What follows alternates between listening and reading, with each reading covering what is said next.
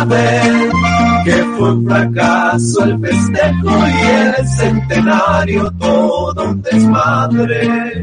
Ay, ay, ay, ay, pobre del AME, en la final de la liga contra los Tigres valieron madre. Well, I couldn't think of a better way to jump into the Cantina MX podcast with a nice Cantina version of Cielito Lindo that was played by the Tres Tristes. You know, that's one of those tongue twisters in Spanish. I can never get it right. Tres Tristes Tigres that played that in their homenaje to the Liga MX final, which Tigres, of course, won last Christmas in shocking and dramatic fashion, and very enjoyable for all those involved. My name is John Jagu. Thank you guys for joining us. Hello, good evening, and welcome to the Cantina MX podcast. We have a lot to get to tonight.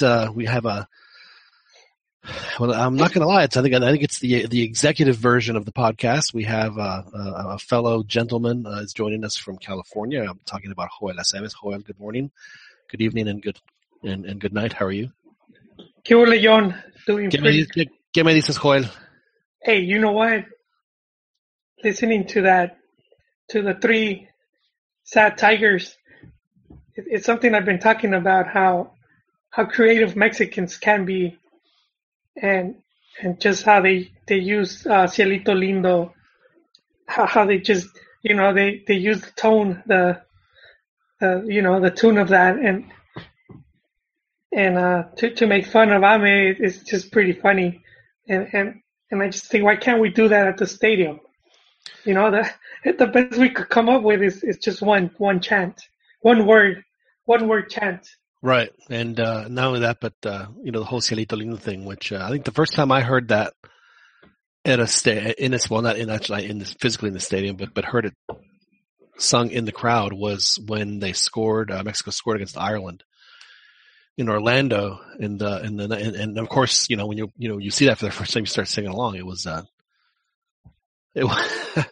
It was a pretty good moment for Mexico. That was the first time I ever heard that song sung in the stadium. I don't know if they'd done that because I know they definitely didn't do it in 1986 in the World Cup in '86. I think the Spanish fans had been doing it during the U.S. '94 World Cup. So we kind of borrowed it. We borrowed our own song. Is that what you're saying, Joel? Well, the song originally is from Spain, though. Like Don Quixote's from Spain. I mean, come on. Our version is the famous one, the world famous one.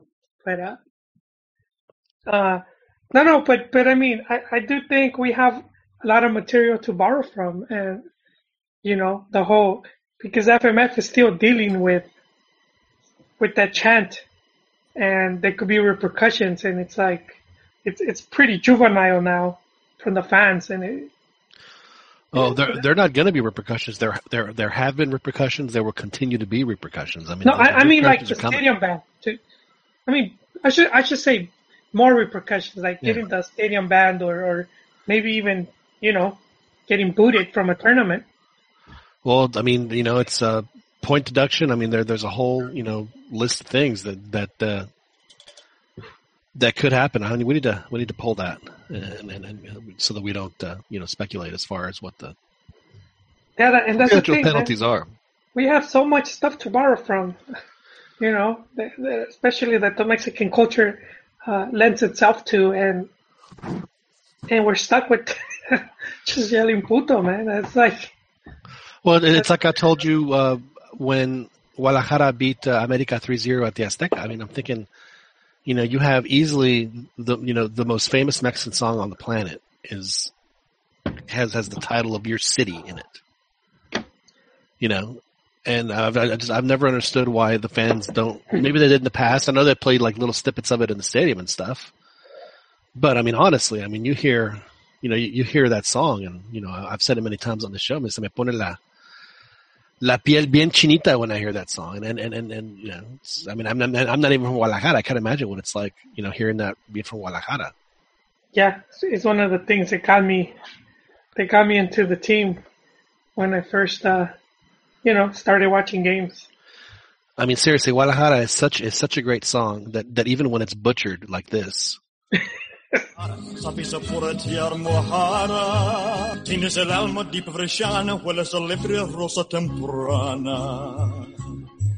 It still sounds fantastic. That is the king, though. That is true, and he did sing it at the Perla down in the Mirador, which is again, if you've never been there, be sure it's one of those places to see before you die. It's one of the coolest. It's probably the coolest bar on the planet.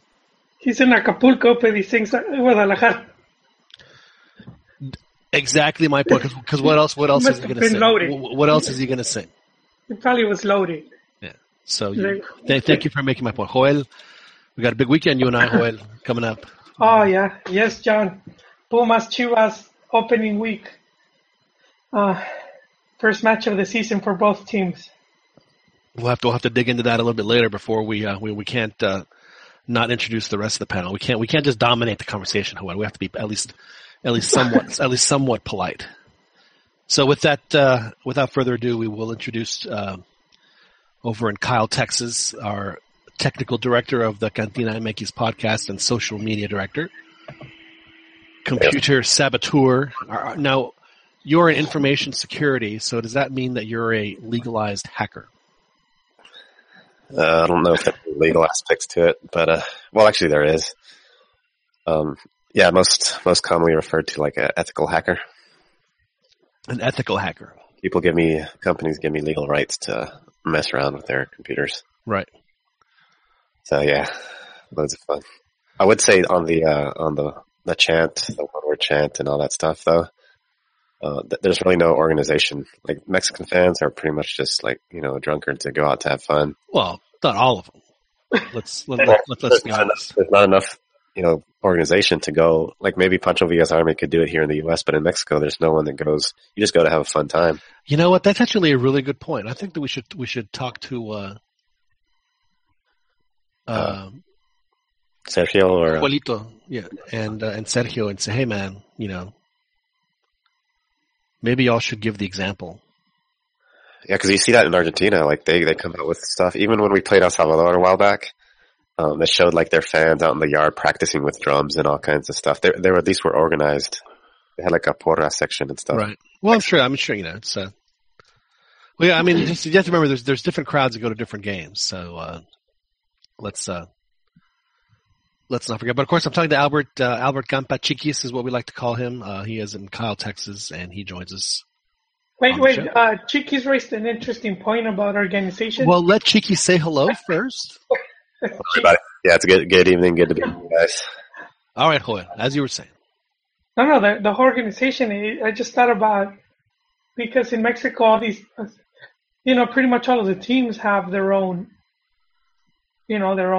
support groups, which sing songs for their teams. But when it comes to the national team, these support groups won't even come together to make similar, and if they do, we just, it's not there where we could hear it.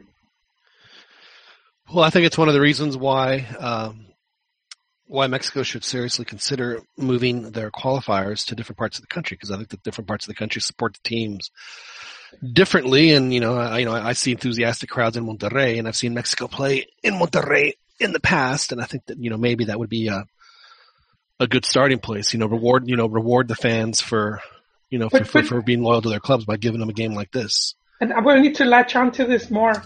And how much is this also with the Federación? Because if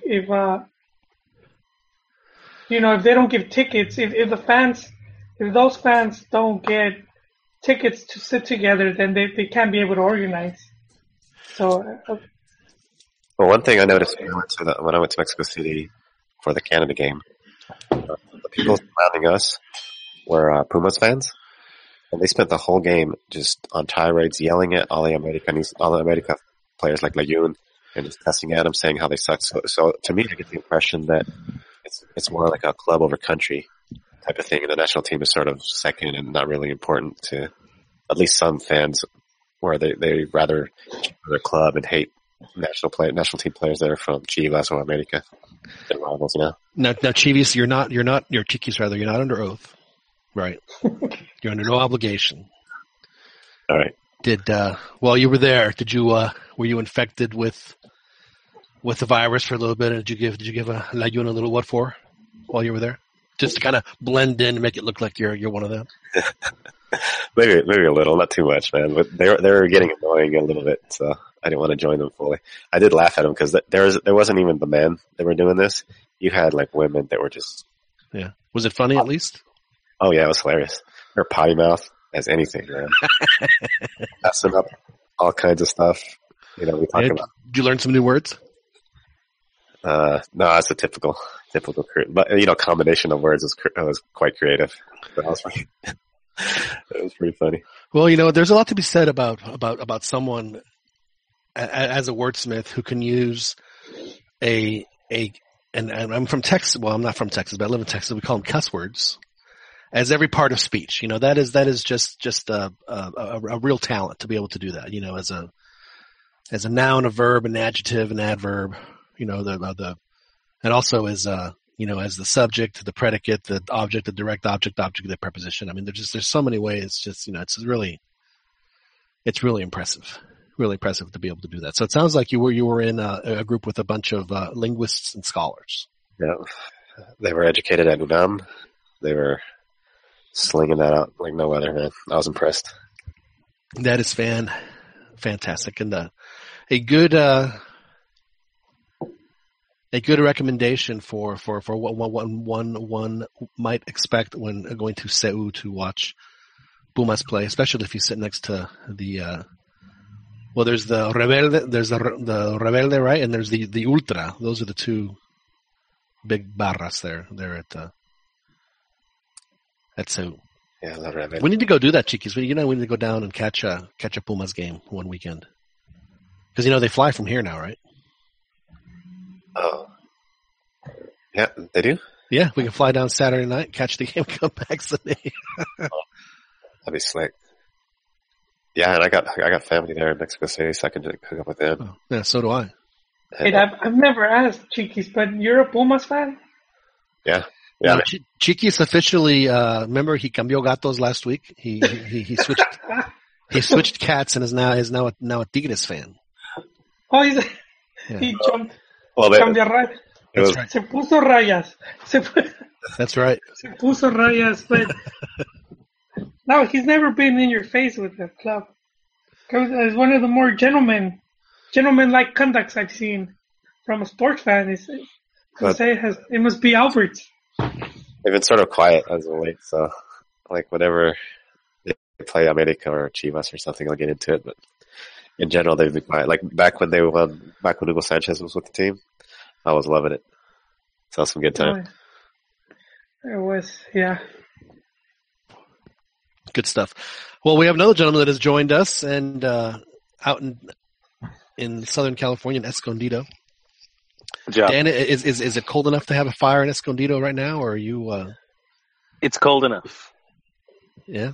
I mean, I don't know. I probably shouldn't complain. I'm not complaining, but low 40s. Wow, I think it's actually colder there than it is here. And of course, it's like 50 here, and I got a fire going because, like I said earlier, I was impressed. I saw the video. 50 degrees in Texas is, that's like, parka weather for us. So I gave up. I'm using those logs now, like basically those candles that they're basically candles. Right. The sawdust soaked in kerosene. Yeah, those. They don't exactly smell like burning wood, but whatever. It heats up the living room. Excellent. It looks nice.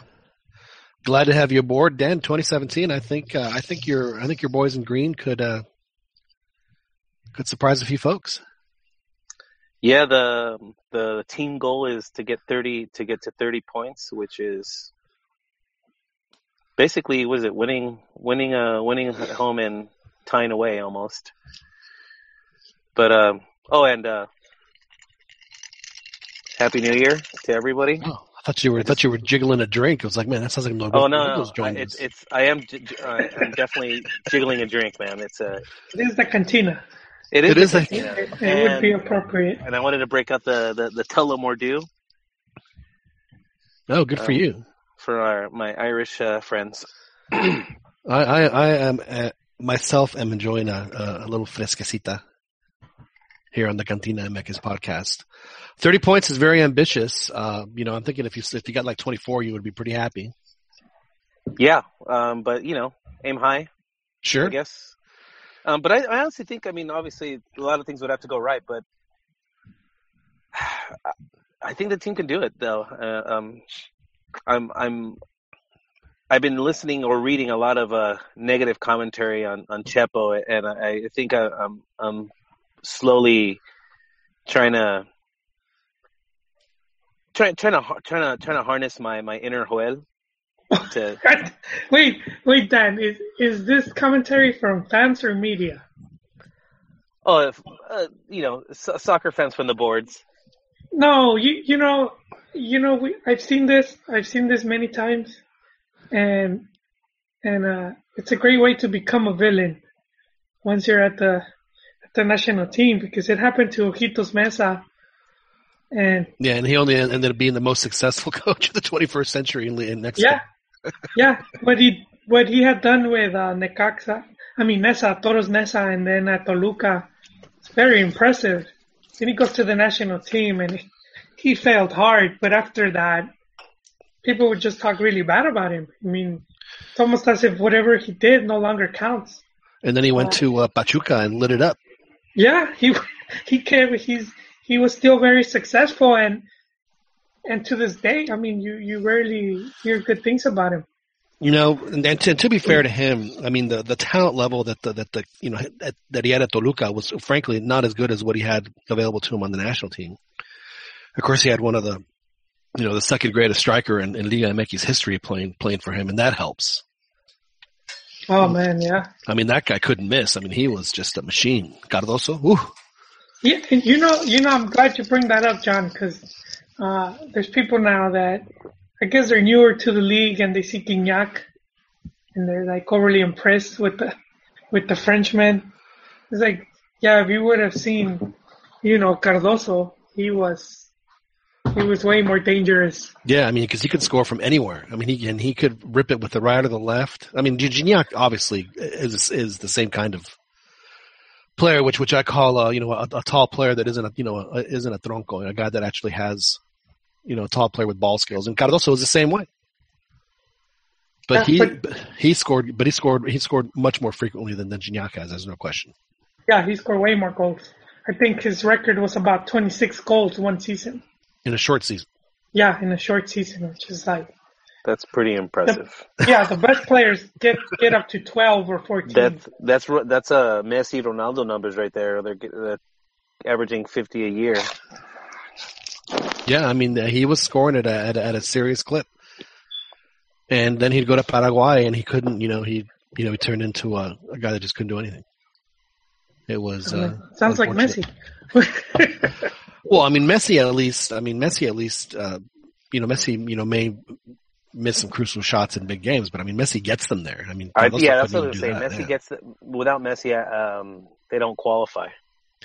And it's funny you mentioned that, Juan, because I remember watching when they had the Copa America in Argentina, which I'm sure the pressure for the Argentines there, because how many out of the 23 that play in a Copa America actually play in Argentina? I have to think that almost all of them, if not,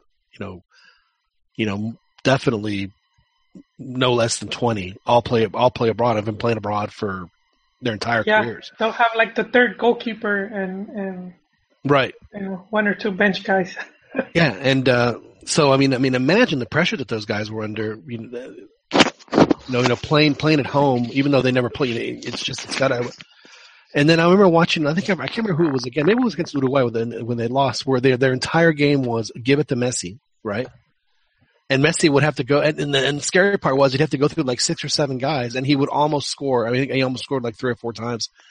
And it was just the saddest thing. It was like, you guys are Argentina. You guys have the the most consistent, most talented, individual players on the planet. You guys have surpassed Brazil, and you guys are so nervous and so rattled that the only thing you guys can do is is give it to your best player and hope he can weave his way through to score a goal. And it almost worked. And you know what, John? It's a different type of pressure because these guys are used to a lot of high pressure, high expectations. Playing for big teams and playing in all these top tournaments. But this is a whole different pressure where they're representing their country, and so it's a whole different meaning for them. Sure. Well, I think it's clear when after they got bounced from the Centenario. I mean, he was ready to quit. He did quit. But that goes to show how much the pressure got to him, and not being able to deliver in that key moment. Just there is this story, Dan, about at the Clubs World Cup, and Barcelona played Real Madrid. I mean, Barcelona played River Plate, and so the story goes that Messi met in the locker room and he told the team, "Hey, take it easy with this, guys. Once we have the match win, no need to run up the score because then I'm never gonna hear the end of it when I go back home." I heard the same thing. When they played who? Who was it? Clubs World Cup. Oh, right. Barcelona River Plate. What was the final score? I don't remember, but that was when they went. There was only 8-0. They went easy on them. It was only 8. It was an easy win. I think it was like 3-1, 3-0, something like that. But yeah, I heard the same thing that they kind of told everybody, let's not run up the score. Basically, too bad. Do you think that if it was Boca Juniors, he would have had to have said it? Probably said the same thing, man. Probably more because Boca is the more popular team. Well, he's from Newell's. I think he was from Newell's. So I don't think he's Boca or River. Oh, I know he don't care, but I mean, as far as no, he was getting harassed at the airport supposedly when he got to Tokyo from the Argentine fans. I think they were already harassing him.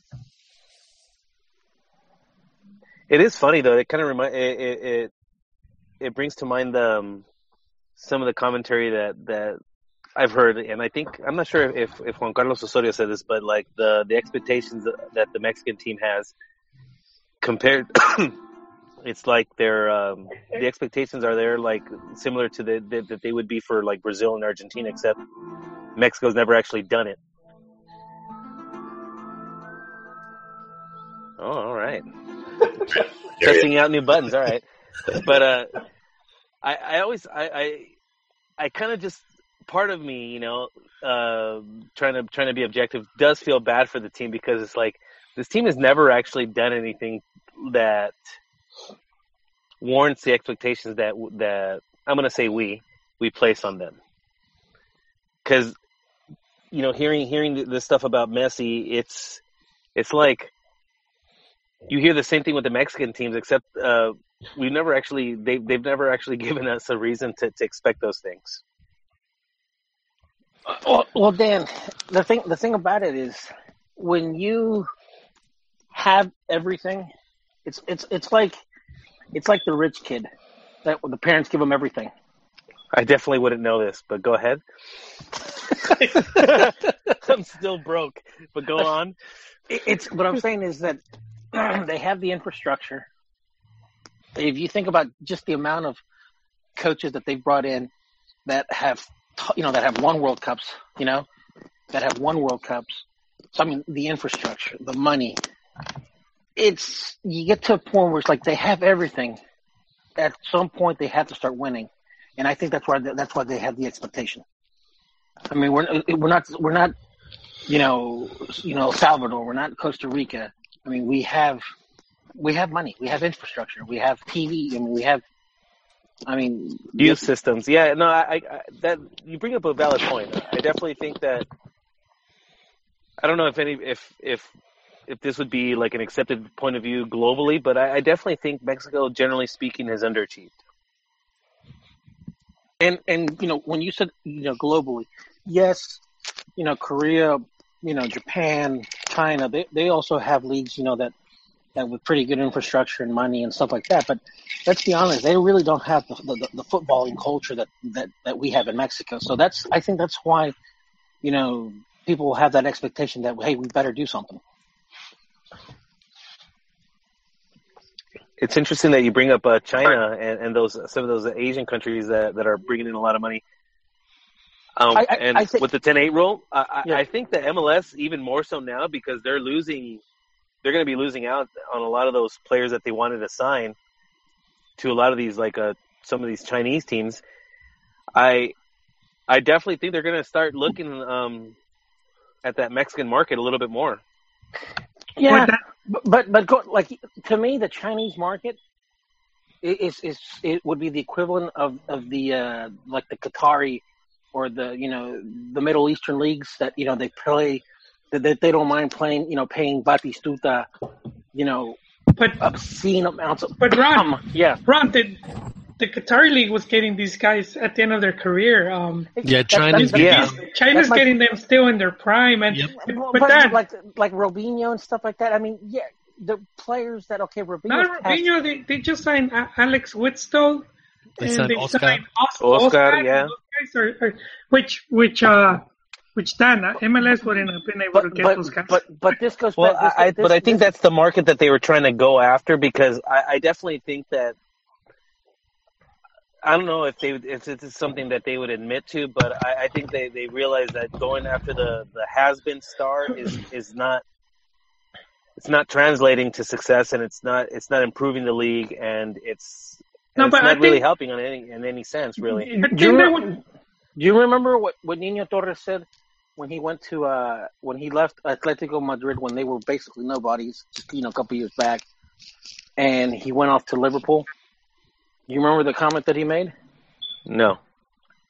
Something along the lines where his representative, or whatever, basically said that if you don't go to a team that's constantly in the Champions League, you're basically a nobody. And so he went off to Europe. He went off to England for that because he wanted to be with a team that was constantly in the Champions League. So more cameras would be showing him. And he'd be known, and obviously more money, more revenues, and blah, blah, blah, blah, blah. If you go to China, okay, they may be paying you obscene amounts, but I see China how I see Mexico 40 years ago. That China's market is bigger than anything that we have over here. No, I understand that, but I see China as Mexico 40 years ago. On the global stage. No, in the sense, in their own development of as a soccer playing nation. Well, no, yes and no. Well, what they're trying to do though is skip a bunch of steps, and it's not going to happen, and it's not going to work because I mean, honestly, when Mexico was playing the Liguillas in the 1970s, how do you know it won't work though? I mean, if they have amount of money, it doesn't matter. We had the money too, but the logistics have been killing us. I don't know if they had that kind of money. The logistics have been killing us. The kind of money they're throwing at players who arguably wouldn't be worth it, no one else would be paying those sums. I think it speaks to the amount of money they actually do have. At the very least, I think they're definitely hindering the growth of other leagues who are anxious to try to woo players like that. And to John's point, he mentioned earlier that MLS was never going to get those kind of players, but I think that's what they want. Okay. Well, eventually it's what they want, but yeah. My point is this, and to me it's no coincidence that you have Uruguay, Argentina, and Brazil that are all neighbors and have all won World Cups. Similarly to Spain, France, Italy, they're very close by. One of the things that always hurt Mexico was we didn't have the U.S. at the time didn't really invest much in soccer. Canada, no. For political reasons and war and civil war in Central America, we didn't really have competition. So we were playing. I see your point, though. In a bubble. I guess that China, whatever they're doing, it probably won't translate to success. That's fair, but I mean, I guess I'm more interested in how it's going to affect. I guess. Not so much me, but the region, basically. You can be selfish, Dan. It can affect you. We'll allow it. Well, I just that's kind of like where I guess with the vantage point where I was looking at it, I'm not so much concerned because I agree with you. I don't think any of these games ultimately work. I think ultimately time and an established culture is what would ultimately translate to success. That, and obviously a lot of luck and organization and money and all that. But just throwing money at it, I don't think is well. It's been done before. I mean, like you mentioned, Qatar. Some of those teams have thrown a lot of money at players, but it doesn't. It's not exactly leading them to when I better see, play, I guess. When I see China, It's funny you mentioned that, Ronnie, about China being 40 years behind Mexico. Didn't the Chinese team play in the Club World Cup last year? Guangzhou. Well, yeah, They did. Like they're Joel, who was it that they played in the Club World Cup? Come on, Joel? let's hear it, dude. Push the button. Who was it? And correct me if I'm wrong. I think they beat them, did they not? So yeah, the they team did. was 40 years But behind. I think it was more deal. so America beating deal. themselves. Wait a than second. Wait a second. Was the ref involved? Is that why America lost? No, that's actually a game. Where's the chart? John? That's actually a game that America John. they had it, and they just pissed it away. I think they just, they were screwing around too much. Darwin Quinteros and them. There were so many goals that they could have scored, and they just fucked it up. And they just crashed the bird, dude. It's not because the Chinese team was good. It's because America just played bad. Ah, okay. They just burnt. I mean, that's what pissed me off about that. That brings up another point, though. I'm curious: are those teams as competitive? Are those leagues as competitive as the Mexican? Because I kind of feel like that, and I don't know if you guys would agree, but I think if you rolled out maybe even up to the top 10, maybe even top 12 teams of in Liga MX, and they would be able to perform at a basically at the same level as any other team would in a similar competition. Like if you picked any one of those top 10 teams in Liga MX and had them in the World Cup, they would all perform relatively the same. Whereas I don't know how these Asian teams are. Are they top heavy? Because it seems like those teams are about equal level. They seem pretty equal to America. They didn't seem all that inferior by any stretch. I honestly think, Dan, it's the same thing that happens to Mexican teams where they play to the level of their competition. Where the one game they can play they're playing toe to toe against Brazil or Argentina, and then they play a team from the Caribbean and they're basically struggling.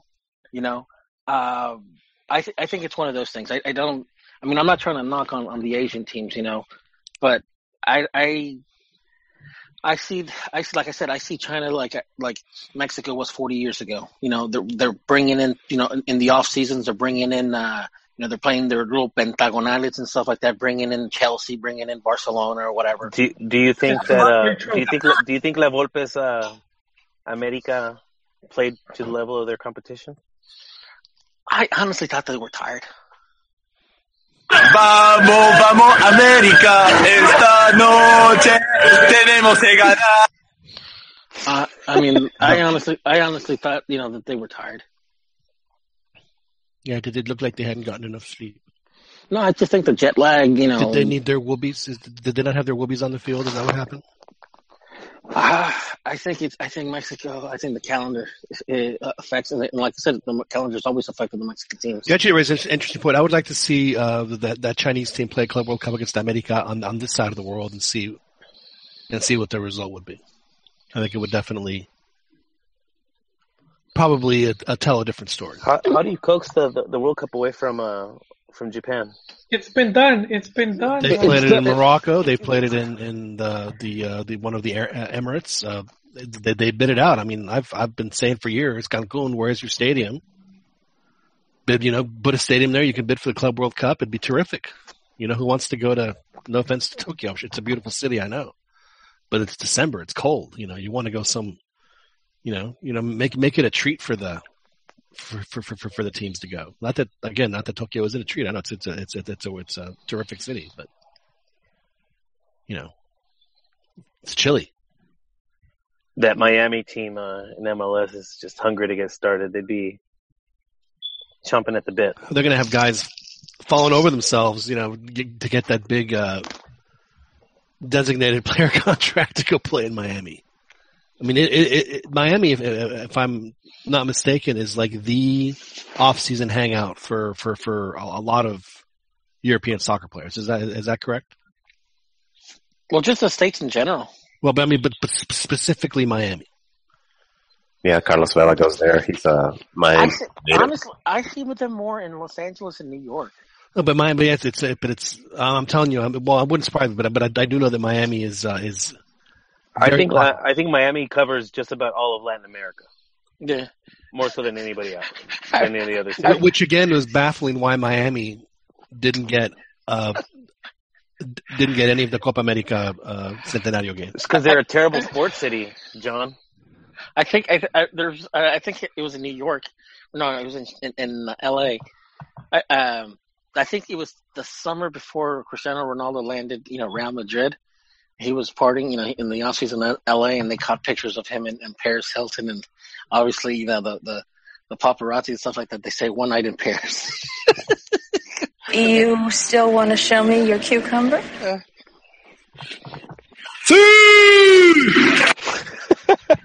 Yeah, double-barreled drops tonight. Hey, whenever a random guy, I liked it when Random Guy was on a couple weeks ago, except when he got too logical and on point. We couldn't have that. We could not have that.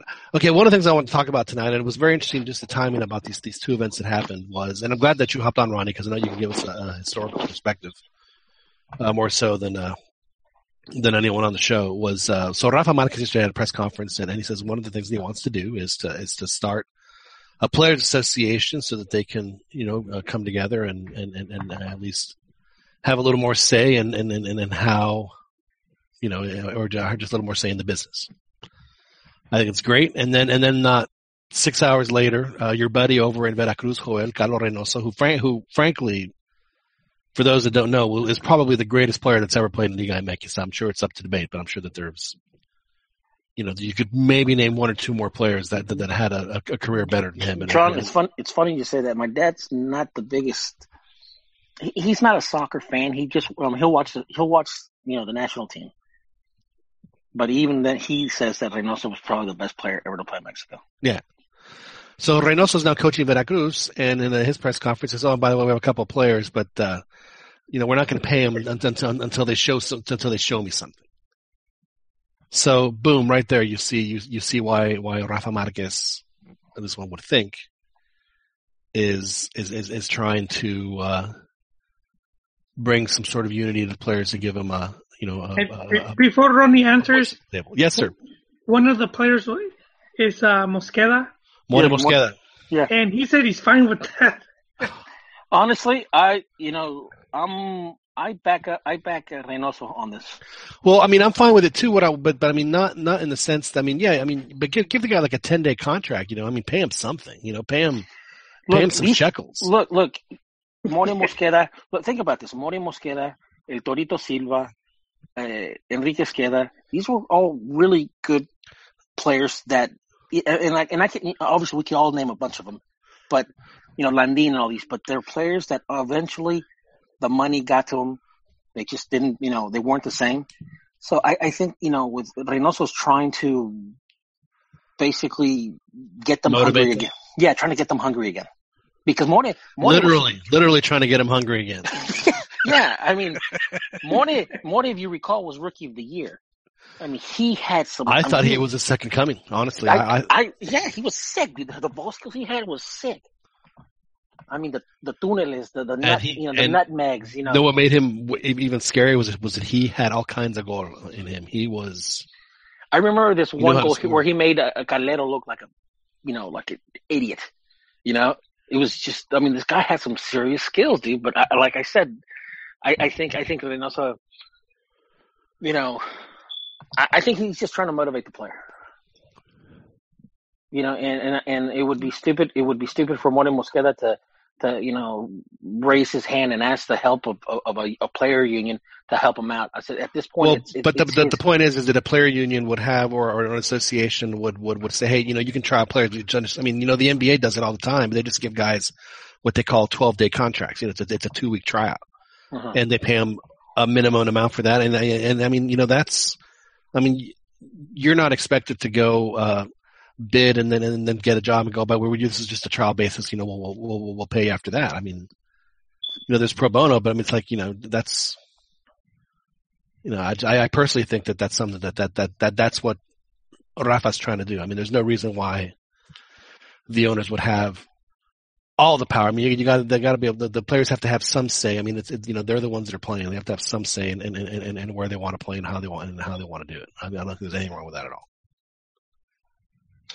You know what? But there are other players that have tried. That's why I wanted to talk about that. When my uncle, when he finished his how many years? I forgot how many years he did it in the Navy. He was actually stationed in Europe. He's an engineer. After he got back, the market was pretty tough. This was during the 80s. I don't know, John, you probably remember, but like the oil crisis and all that type of stuff. Sure. And so when he came back, he went to work for a company. No one was hiring, so he went up and shut up and said, "Look, hey, you don't have to pay me just until something shows up." Within 2-3 months, boom, landed the job, and super successful. So I'm just saying, it's not. It's if Mori Mosqueda is serious about this, and obviously he has no problem with this, and I think Reynoso's Reynoso's just trying to motivate the player. And do you think it's going to work? I hope so. He was very talented. He was. I mean, I see another talented player, and I've texted this in the private chats. You probably remember Joel, the player for Chivas, Alejandro Nava. Oh yes, striker. Right? He was a striker. Bravo eventually took his spot, but the guy was super talented, and I mean, he's played for second division teams in Guatemala, dude. That's how low he fell, It's pretty bad, dude. Right in the back of a pickup truck to get to this game. Yeah, I mean, when he if he's lucky. Yeah, no, and I mean over there, dude. There's only like maybe 100 people, like seats for like 100 people, and everybody's just climbing on trees, just watching the game. It's like going to a Chivas game now. It's like going to a Chivas game now. Only 100 people in the stands. We don't have trees though. No, it's when they pay for the ticket. It's sol, sombra, o árbol. Dude, look at Chiapas, man. Look at Chiapas. Look at Moy Munoz when he gave that press conference in Chiapas. That's pobreza, man. He thinks that they're like all high and mighty with America and all this money. I missed it. What did he say? He just said his typical stuff about trying their best. He wants to still be on the radar for the national team, but the backdrop for the press conference was just a green wall, like a cement wall in like one of the Mexico. Didn't Chiapas? They only had black and white cameras, so it was black and white 4x3, really jittery. But hey, Beto, didn't Chiapas upgrade their stadium and stuff like that? Doesn't it look? I mean, it looks nice from the outside. I don't know, but where they had the press conference, they're like inside of an insane asylum, a prison. Yeah, like had the cement because maybe they didn't have the backdrop with the logos and all that stuff, or I don't know what the deal. It was just a green cement wall. Did they have the Edecanes? How hard is it to print out a sign with a Jaguar? Right. Yeah, so like Chiapas, and I think I heard that they can't even play. They can't even pay a majority of their players. Well, what I read today was that they're solvent for at least six months. Yeah. So everybody's So Mexico can't be considered like all high and mighty when they have teams on their first division that should basically be dissolved because they're so that are living month to month. Hey, Beto, keep in mind, dude. That's not just in Mexico. That's all over the world. Rangers lost their place in the first division. They were not only did the state come in and take control of them, they had to start all over from the fourth division, from the Scottish League fourth division. But there's a difference, Ronnie. Something was done about that. I think Jaguares shouldn't even be in first division right now. Well, I think eventually it's gonna, same thing that happened to Colibris, where bye bye. I think that's what's gonna happen. I'll tell you what needs to happen is that whoever, if they do end up staying up, they're going to get sold, and then they should go to Zacatepec. That would be cool. That would be another place. Y'all ever been to Zacatepec? Yeah. Oh, yeah. Yes. How's the tourism in Chiapas? Is it just It's jungle? It's ecotourism, and they actually do really well with ecotourism. And they have some of those beautiful natural resources in Mexico as far as lakes and rivers and parks. It's so goddamn hot. It is that. It's also 95 honestly, degrees. man, I was barely able to stand Cancun for that Seriously, reason. Cancun is bone dry, man. Dan, don't ever go to Houston. That's all I'm saying. Don't ever go to. I was Especially in done, man. August. They for work they sent me to Costa Rica. I hated it. I was like, go to the beach. It's beautiful. I went to the national park, and I was just like miserable. Was it the humidity or what? Yeah. It was 80. It was like low of 78, high of 89, and it was just all humidity. 118% humidity. And I just melted, dude. I never felt so uncomfortable in my entire life. Yeah, So Dan, I recommend your next family trip to go to Astroworld in Houston in August. You'll love it. Dude, I love that. I love that. I did too. The But hey, last aren't they Astros building game another- I worked, Astroworld was still open, and the TV crew, because the games would always be over like Sundays at 5. Well, Astroworld on Sundays, is only open till I forget what it was. So they always just let people in at there's only a couple hours left. So the crew would all go once they were done setting up, like around 6, and for like the last hour and a half, the park is deserted, so they can all go and ride the rides a couple times. It was a lot of fun. I love. Is this like a Six Flags of Houston? Yeah, it was exactly what it was. It was the original that one in Dallas, were the original Six Flags in Dallas, obviously. Yeah, I did love Astroworld. It was a lot of fun. Astroworld was the shit, dude. I loved it, man. I used to go there all the time, dude. Yeah, I realized that where I live is probably where I want to just stay all the time.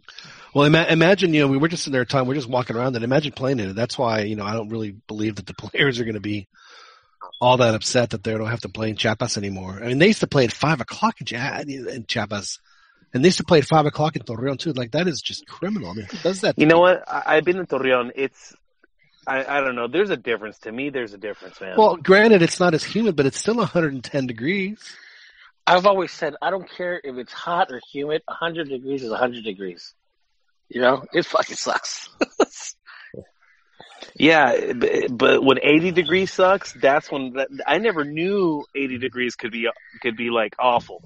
That's how it was for me. I'm like, what the hell is there are days going when you on? dream of 80 degrees. 80 degrees sounds fantastic. Yeah, that's how pampered I am. Yeah, that's pampered, man. Like, here's the thing though. Like when we used to, when I used to play, back when I was a kid playing in Southwest Texas and stuff like that, I was fine with the humidity. It's when we would go up into into the Panhandle and stuff like that. And when we were playing in the hot, it's hot and dry. You're burned. It's like it burns your skin, and that's what I hated that. It makes for ugly football. It's true. But like I said, I've always said that, I don't care. 100 is 100. Yeah, but the point is, though, is that a team like Chiapas, whether they play in Chiapas or whether they play at Torreon or in Saltillo or wherever it is, they just can't run their club like that. And who has said that the club should be dissolved? And if you can't do it, what are the other clubs that are kind of like teetering? Was it Puebla? Puebla was, Atlas was, they were on the edge of the cliff for 30 years. How many times every season would you hear the Atlas, they couldn't meet the payroll again this week? So the players or the players protest because they didn't get paid and stuff. I mean, it happens. Although Atlas, they were just, there was no reason for that to happen there. But, and Juárez is in the middle of the relegation battle. That's them, Morelia, and Veracruz that are in it. I think everybody's hoping Chiapas goes down. I mean, honestly, they played so badly in last. I just don't see how they can get more than like 15, 16 points because they're just. They managed to be worse than Santos. Yeah, I mean, they only got 9 points. Santos got like 16 or 17. So they had a, and then it was an awful season. It was an awful season. Well, I mean, but that's it's why, not as bad. It's not as bad as Morelia because Morelia had an awful season 3 years ago, and they're paying for it right now.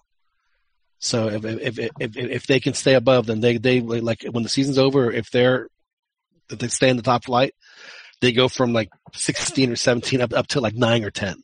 So I think that's the reason why I think Morelia is going to stay because they actually have a reason to stay.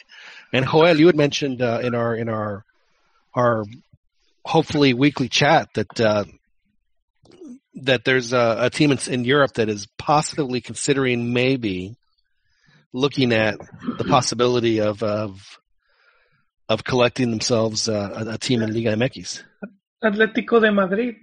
They have a similar deal in India with the Indian Super League. So but I think the venue they want is San Luis. So that a lot of the talks is that they'll buy a franchise and move it into San Luis, or buy into. But I think they want to be involved with the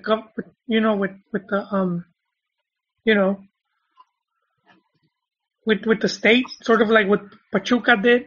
Right. Because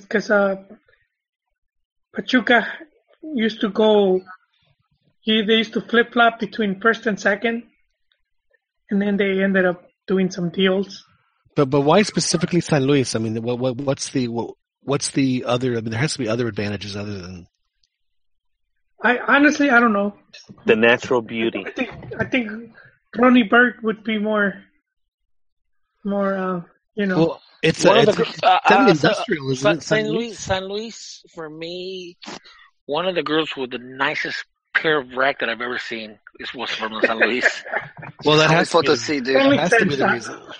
I'm sold. Yeah. I'm sold. That's as good a reason as any, I suppose. Joel, they should move Guadalajara to San Luis now. No, it probably could just be based on the venue and the proximity to other, to other clubs, Well, all right. Well, what do you think, Joel? Is it going to happen? Not going to happen? Well, I think the governor of San Luis was talking about it. I did not keep up on it for whatever reason. Is it the governor of Chiapas, like the team's general manager, or?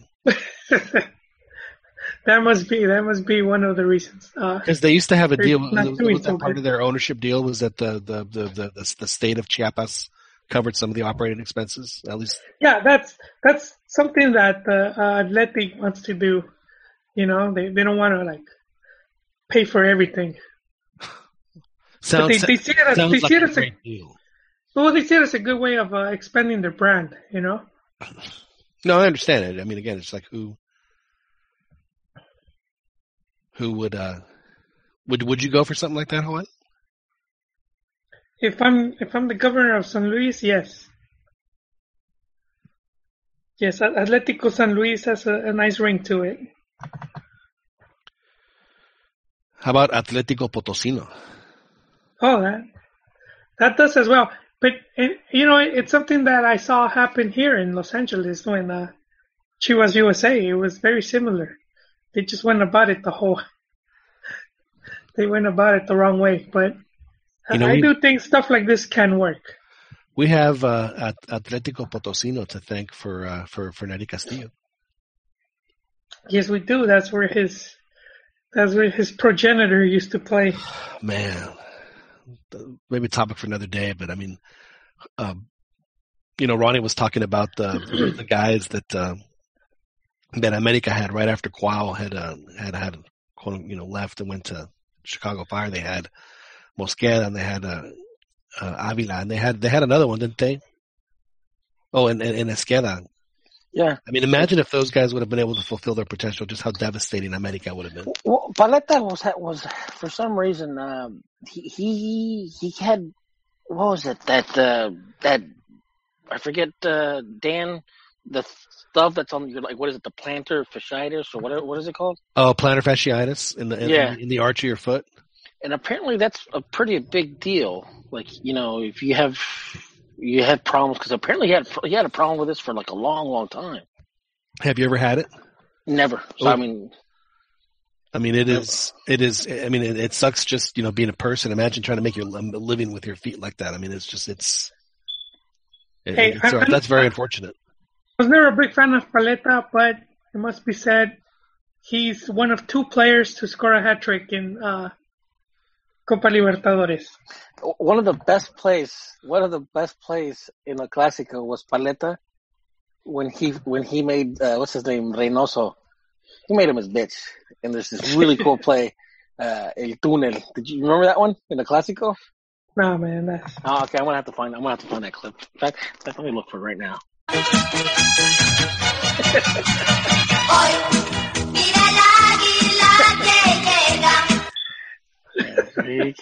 oh man. I do that. I do that to you, Joel, just to stick the I know dagger in a it. little. No, man. Perverting my childhood memories there. For those of you who don't know, that little clip that we play there is by a Spanish group that when Joel and I were kids were very popular. And when we're talking kids, we're talking like little kids. It was called Parchís. And I burst Joel's bubble twice because I pointed out to him and he didn't know that Parchís was actually a Spanish band. They were from Spain. And then I posted a picture of Parchís dressed in what I think is the most emblematic Club America uniform that there will ever be, which is the V going down and the stripes on the the different colored multicolored sleeves. Which was designed by a Chiva.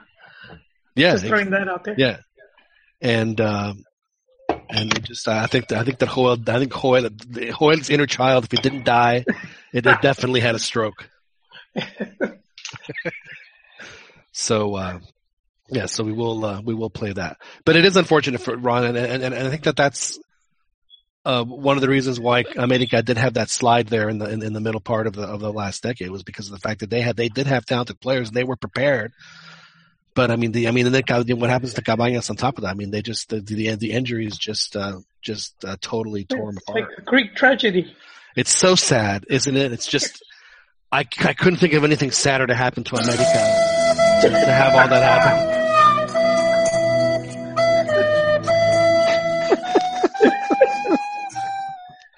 But anyway. Oh. All right. I posted it on the Twitter. All right. Well, maybe Chiquis can. Chiquis, I haven't checked anybody on the chat. Is there anything going on in the chat? I feel bad. Just weather talk.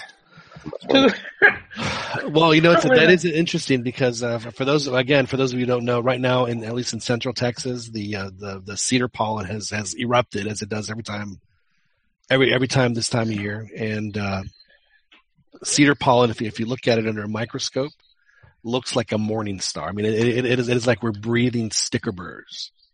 This stuff, it's very abrasive. It causes a lot of there's a lot of people right now that are just blowing their noses everywhere. It's just awful, and we're gonna have this for the next 6 weeks. I'm suffering over here. I'm sure you are, as we all are. I'm on like 6 different allergy medications right now because you just have to get on with it. But it's awful. Cedar fever definitely is just absolutely terrible. Ronnie, did you ever have to deal with the cedar fever when you were living in Texas? Nah, I'm an alpha male. That shit doesn't happen to me. Those things don't happen? I'm kidding. I guess I'm lucky, man. I've never had problems with any sort of sinuses. Right? I'm going to guess, Ronnie, that when you do get sick, you're like most of us, just turn just a complete baby. Not really. I mean, no. I've actually gotten better now. Looking that I moved up here. You're because you're around more people. No, it's just built your constitution a little better. Just with a constant change in temperature and climate and stuff like that, I've gotten a little better. I mean, I don't get as sick really anymore. Well, the key's always to wash your hands. Yep. Wash your hands. But so who makes the drop then? In this coming thing, is it going to be Chiapas? Is it going to be Morelia, or is it going to be or is it going to be Veracruz, which we didn't even talk about as much? I think it's going to be Chiapas. Yeah. Dan, you think Chiapas too? Did we lose Dan? Danless. I'm on the fence, John. I do think it's between Chiapas and Morelia, just because Morelia is in last, and But they're not that far behind. I mean, how many points are they behind in the? I think it's like 300, but I don't know how that. No, I don't. But I mean, they have the same amount of games, so like there's it's just a point difference. I mean, you don't have to look at the porcentaje. You look at the number of points. Yeah, I don't know how many points you get per win. Well, you get 3. No, because they do in every other league. No. Percentage-wise points. But that's my point. Is that they both have the same? They have the same quotient. Their number is being divided by the same number. So for them, it's like goal differential. That's where you have to look, because they could end up tied because they're both being divided by the same number of games. So who's the both? And right now Morelia is. I hope that your hot pocket is done. Sorry about that. This is the points, John. This is the point. All right. So in the table in the percentage chart, out of 18 teams, Chiapas is on 16th. Right, I understand that, but how many total points out of the 3 years worth of points do they have? Well, they have 1 point. No. I'm talking about like add up, like they'll add up like the number is like 95 or 87. No, this is the point where they have their quotient, coeficiente. Right. 1.1529, and then it's Veracruz in 17, 1.1294, and Monarcas in 18, 1.1059. So they have, about close to 400 points difference. But I don't know how the points work. Well, that's what I'm trying to explain to you. Is that so? What number is like close to 90, 95 for Puebla? No, I failed that math, dude. Puebla's on 15th place and Veracruz and Cruz. No. Okay. So I've got it right in front of me right here. So, oh god, this isn't like the Liga MX one, is it? Because it's like super complicated, isn't it? Okay, here you go. So Morelia has 94 points. Jaguares has 96, and Veracruz has 96, and Jaguares has 98. Okay. Oh. So all 3 of them are being that number that porcentaje that you give, their total number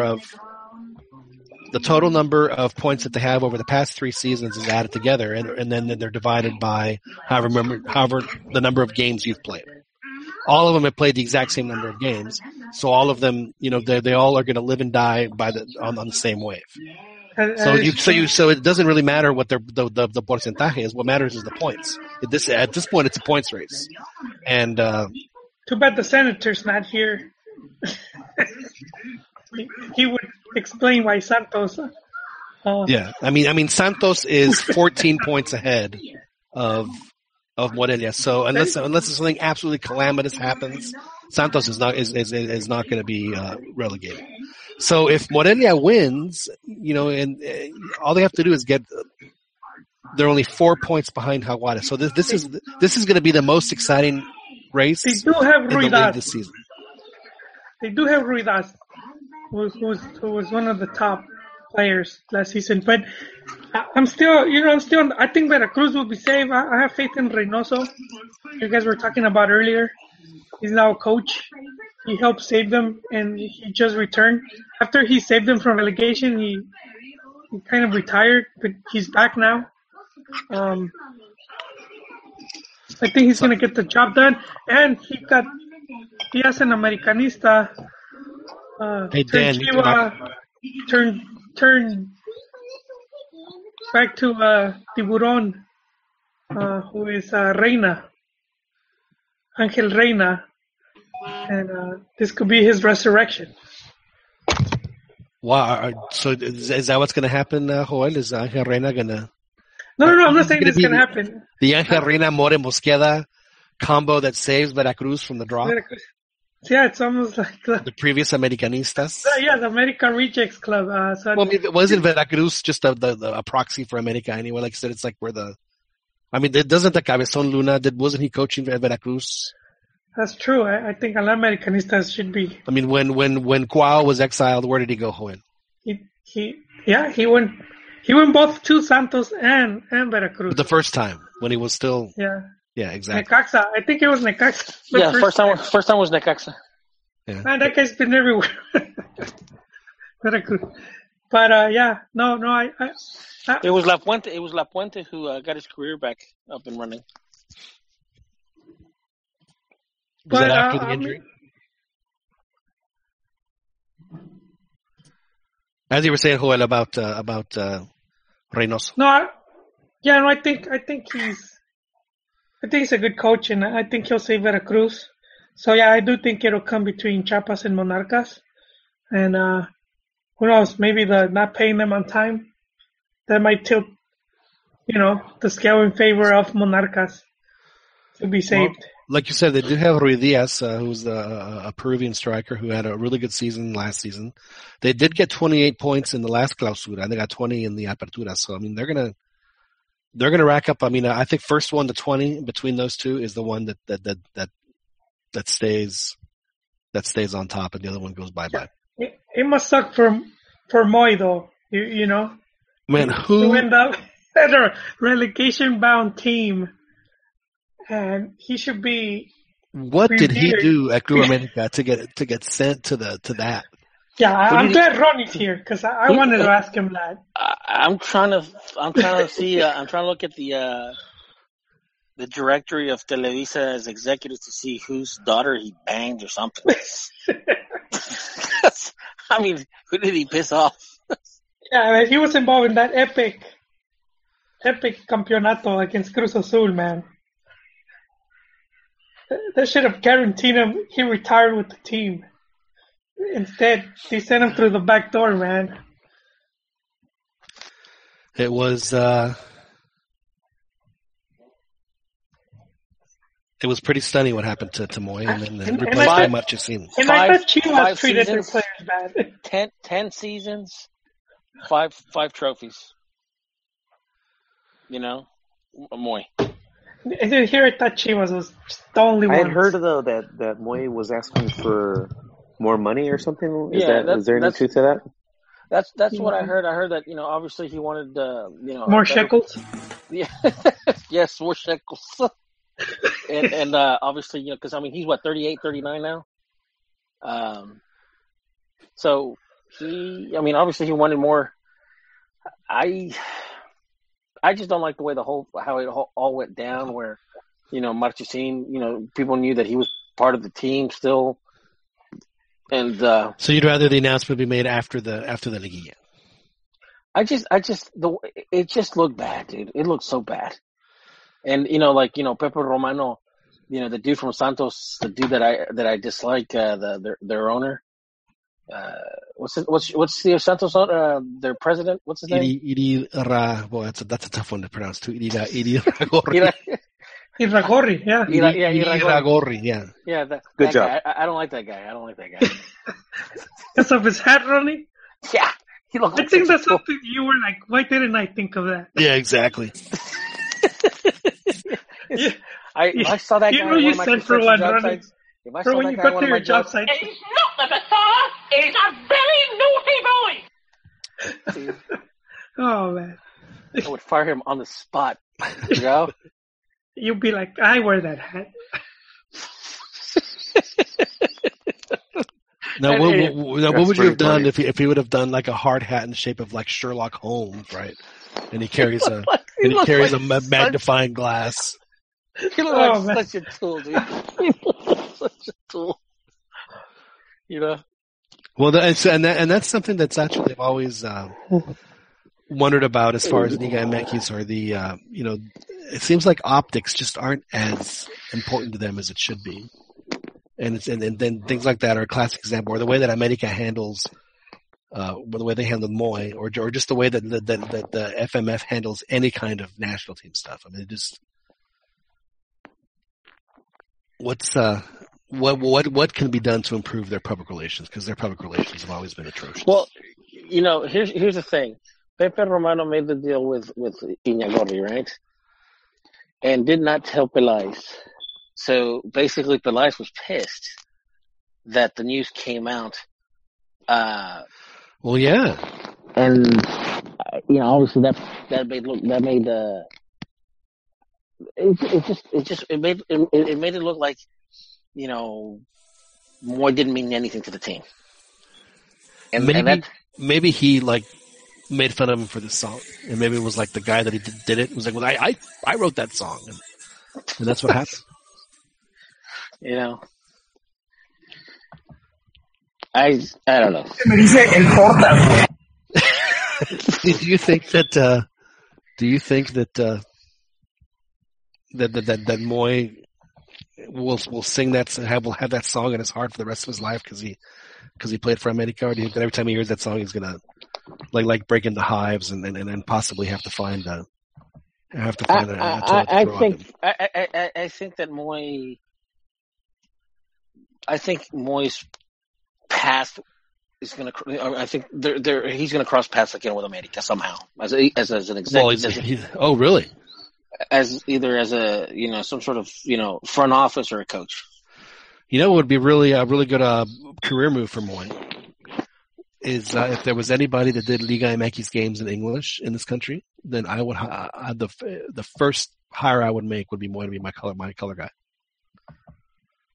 In Spanish? No, in English. I haven't heard him in English, but he speaks English perfectly. He's perfectly bilingual. He spent some time in Sacramento when he was young, so he speaks English very well. Yeah, but I haven't heard him as a color guy. I heard him as a color guy in Spanish, and that guy's awesome. Well, that's what I'm saying is that he would probably be, he would probably be very good in English as well. That's what I'm saying. That'd be my first hire. Would be Moy. Yeah, he'd be and that would give your announced team instant credibility. Instant. Yeah, I see that happening before being an exec or something like that. Although he could do that as well. But look, are we talking about his future or retiring already? And that guy's, because basically he's pretty much done going to Chiapas. Hey, John, you're not lying, dude. I'm hearing Moy speak. I'm telling you. I've heard him too. It was surprising. I thought he was American almost. He sounds American. He was, we just interviewed him. You remember that video where he was interviewing him in English? And Brizuela was back there checking Huitzel out. He's like looking him up and down. Right. Well, it's very unfortunate for Moy that this happened to him. But you know what? I mean, honestly, he's done everything in his career. I mean, what a great moment that would be for him.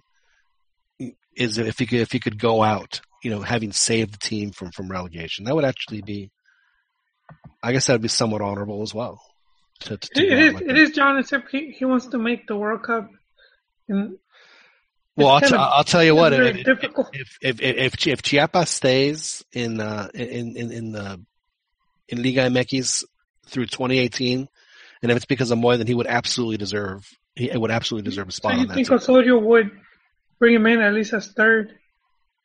Sure. Goalkeeper. Well, what was that you said? What was that you said, Joel, when we were talking about Argentina about the roster spots 21, 22, and 23? Yeah, for the home base. Yeah. So. Yeah, I mean, seriously, I mean, because it would seem like if Chiapas did stay up, then it would be, I'm sure a lot of that would have to do with the fact that then Moy's playing really well at goalie, and in that case, then he should absolutely merit some considerable thought as far as being taken to Russia. Ochoa needs someone to hold his clipboard. That's actually the one who needs is Picolín, because Picolín would be the second guy, so someone needs to hold Picolín's clipboard. And sad times for Pumas fans, as I'm sure you heard, Chiquis. I'm sure you got the report that Picolín Uno, the defender of the Picolín, is finally retired. Yeah. Did both of them retire now? No, just Picolín number one, the defender. Who I want to say is he Francisco? I forget. Where was he playing? He was playing. I think he was in Monarcas, but I don't think he was playing very much, if at all. That was when I last saw or heard of him. Was at Monarcas. Do you think they were talented? Do you really think they deserve to be in the first division? Monarcas. Well, the Picolines. of course. Yes, of course. Yeah. I thought Picolín Uno should have been. I thought that he should have been merited consideration at least when he was younger for the national team. Absolutely. When you have players like Massa on the national team, Yeah, I mean he was no better, no worse than Massa. especially back in the day. And I'll tell you what, he had a little bit of sass to him too, which is one of the reasons why I liked him. In the CONCACAF, the times when they played the MLS, he would scrap, dude. He scored a goal in Houston. Yeah, I know. That just Remember that back heel? Yeah, just cracked me up. Yeah, that back heel like off a corner set piece or something like that. Martín del Palacio and I have had this running joke for years about the Picolines. Like I forget when it was, like 4 or 5 years ago. He's like, who should I? He said, I have a vote for this. Who should I vote for Players of the Year? And I always said, well, you mean other than the Picolines? He goes, well, of course. I'm talking about 3 and 4. So we just had the same joke for years about the Picolines. And honestly, in 2005 when they made the Sudamericana run, a lot of that was due to him too. That's when he first started out. When I saw him there, I thought, well, this guy's going to be on the national team for 10 years. Of course, I say that as a Pumas fan who's seen, countless players, when they're young like that have a career trajectory that gives them a 10-year run on the national team. So I thought that's what his destiny was. I'm personally sad that I didn't get to see Picolín actually playing a game. I don't know why, but there's something about him that just, I like him a lot. I wish he'd be at least part of the team on some level. Well, I think that hopefully he will. Maybe that'll be what they call the Pumas feeder team, the Picolines. I just think the international game needs those kind of antics. I was hoping that I think he played in a friendly. I think it was last year in Miami. Their February friendly, which I think Chiquisi went to that, and Picolín was on the roster, but he didn't play. And I think Daniel and I were hoping that he would play and do some of his travesuras to provoke. Well, the greatest one where he did it, I think Ronnie was wrestled when Pumas beat America, like a couple of league years ago. And he did some crazy flailing around. Oh yeah, he is quite the man. He's like one of the worst people at the finer points of the dark arts, but he fails so spectacularly that it's almost like you have to wonder if that's what his shtick has been all along. That, like, I'm going to do this so badly that they're going to have pity on me, and then they'll go ahead and give me what I want anyway. It's just his flair for the dramatic was very melodramatic. There's no question. All right, so we all think it's going to be either Chivas or Morelia. I personally think it's going to be Morelia just because of the fact that, like I had mentioned earlier, if they can jump up, 6 or 7 spots if they survive this year, then I think that's going to be a huge motivation for them to play. And I'm not so sure that the Jaguares have that kind of future. I think that they'll be in the drop over the next couple of years because their bad seasons have just happened. So they're going to, unfortunately for them, be stuck in this mess for the next couple of years. Now, I don't necessarily think that they're going to survive. But let's talk now about the other end of the table, the championship and the Clausura. Very, very difficult for either Tigres or America. History has shown to make it to the final again. We've only had a couple of teams repeat in Liga MX when they went to the short season, and both of those had actually struggled to make the Liga. They both qualified as 8 seeds. Pumas did it, and also more recently, León. They both qualified as 8 seeds, and they beat the number 1 seed, and the rest was history, and they were able to repeat. So I think that we can go ahead and just right off the bat just count Tigres and America out for winning the Liga MX trophy. So out of the and of course we've already counted out the Jaguares and Morelia. So out of the 14 teams that are left, gentlemen, who is gonna win? Who's gonna win the Liga MX championship? John, I see my coach having a good chance. Really? I see America. Well, Joel, again, I have to ask you, and I ask you every week, if the Chivas Comet makes an appearance, will you sing this for us? Y usted no me va. Oh, not that. That's on the wrong page. Good Lord. Would you sing this? Or would you sing? I don't have the pipes for either. No? You can try. You can give Okay. up.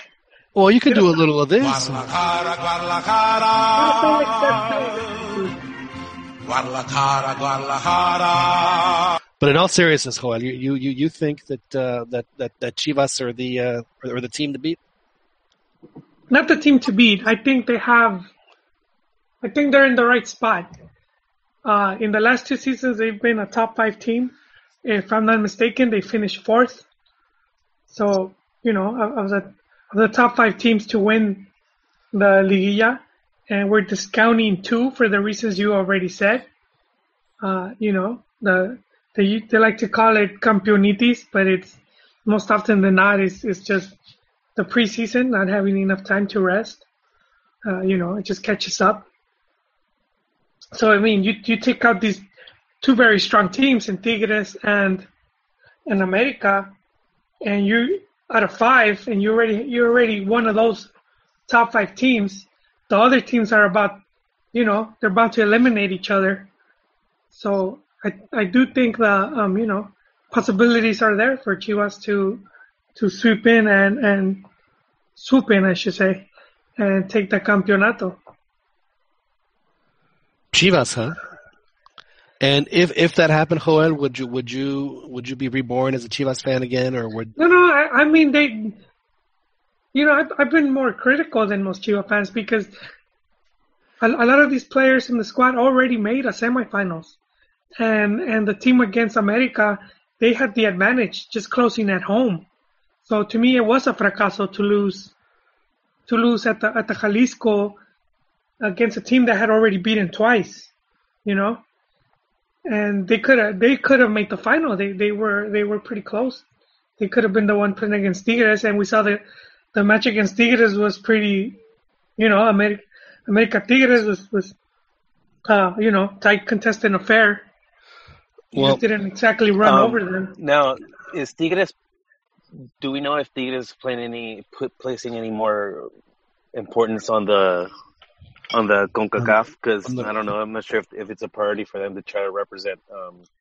I honestly would expect Tigres to make that at least for the first few months, and then once it's over, go where are we? What do we need to make the Liguilla? And then they'll see if they'll make a run. They'll make a run or not. Now as far as Chivas is concerned, though, Joel, I think Chivas' biggest obstacle this year is, they're adding a lot of expensive pieces. These guys, again, it takes a time for a team like this to mesh when they constantly keep changing personnel the way that Chivas does and adding guys and taking guys out, etc. And if Chivas doesn't mesh immediately, if they struggle early, then the pressure is going to start to mount, and it's how they respond to that is going to determine whether or not they have a successful season. Because it's going to happen, but both things are going to happen. I think Chivas needs to progress, man. I think if they go out early in the league again, of course, for Club America, that's called Tuesday.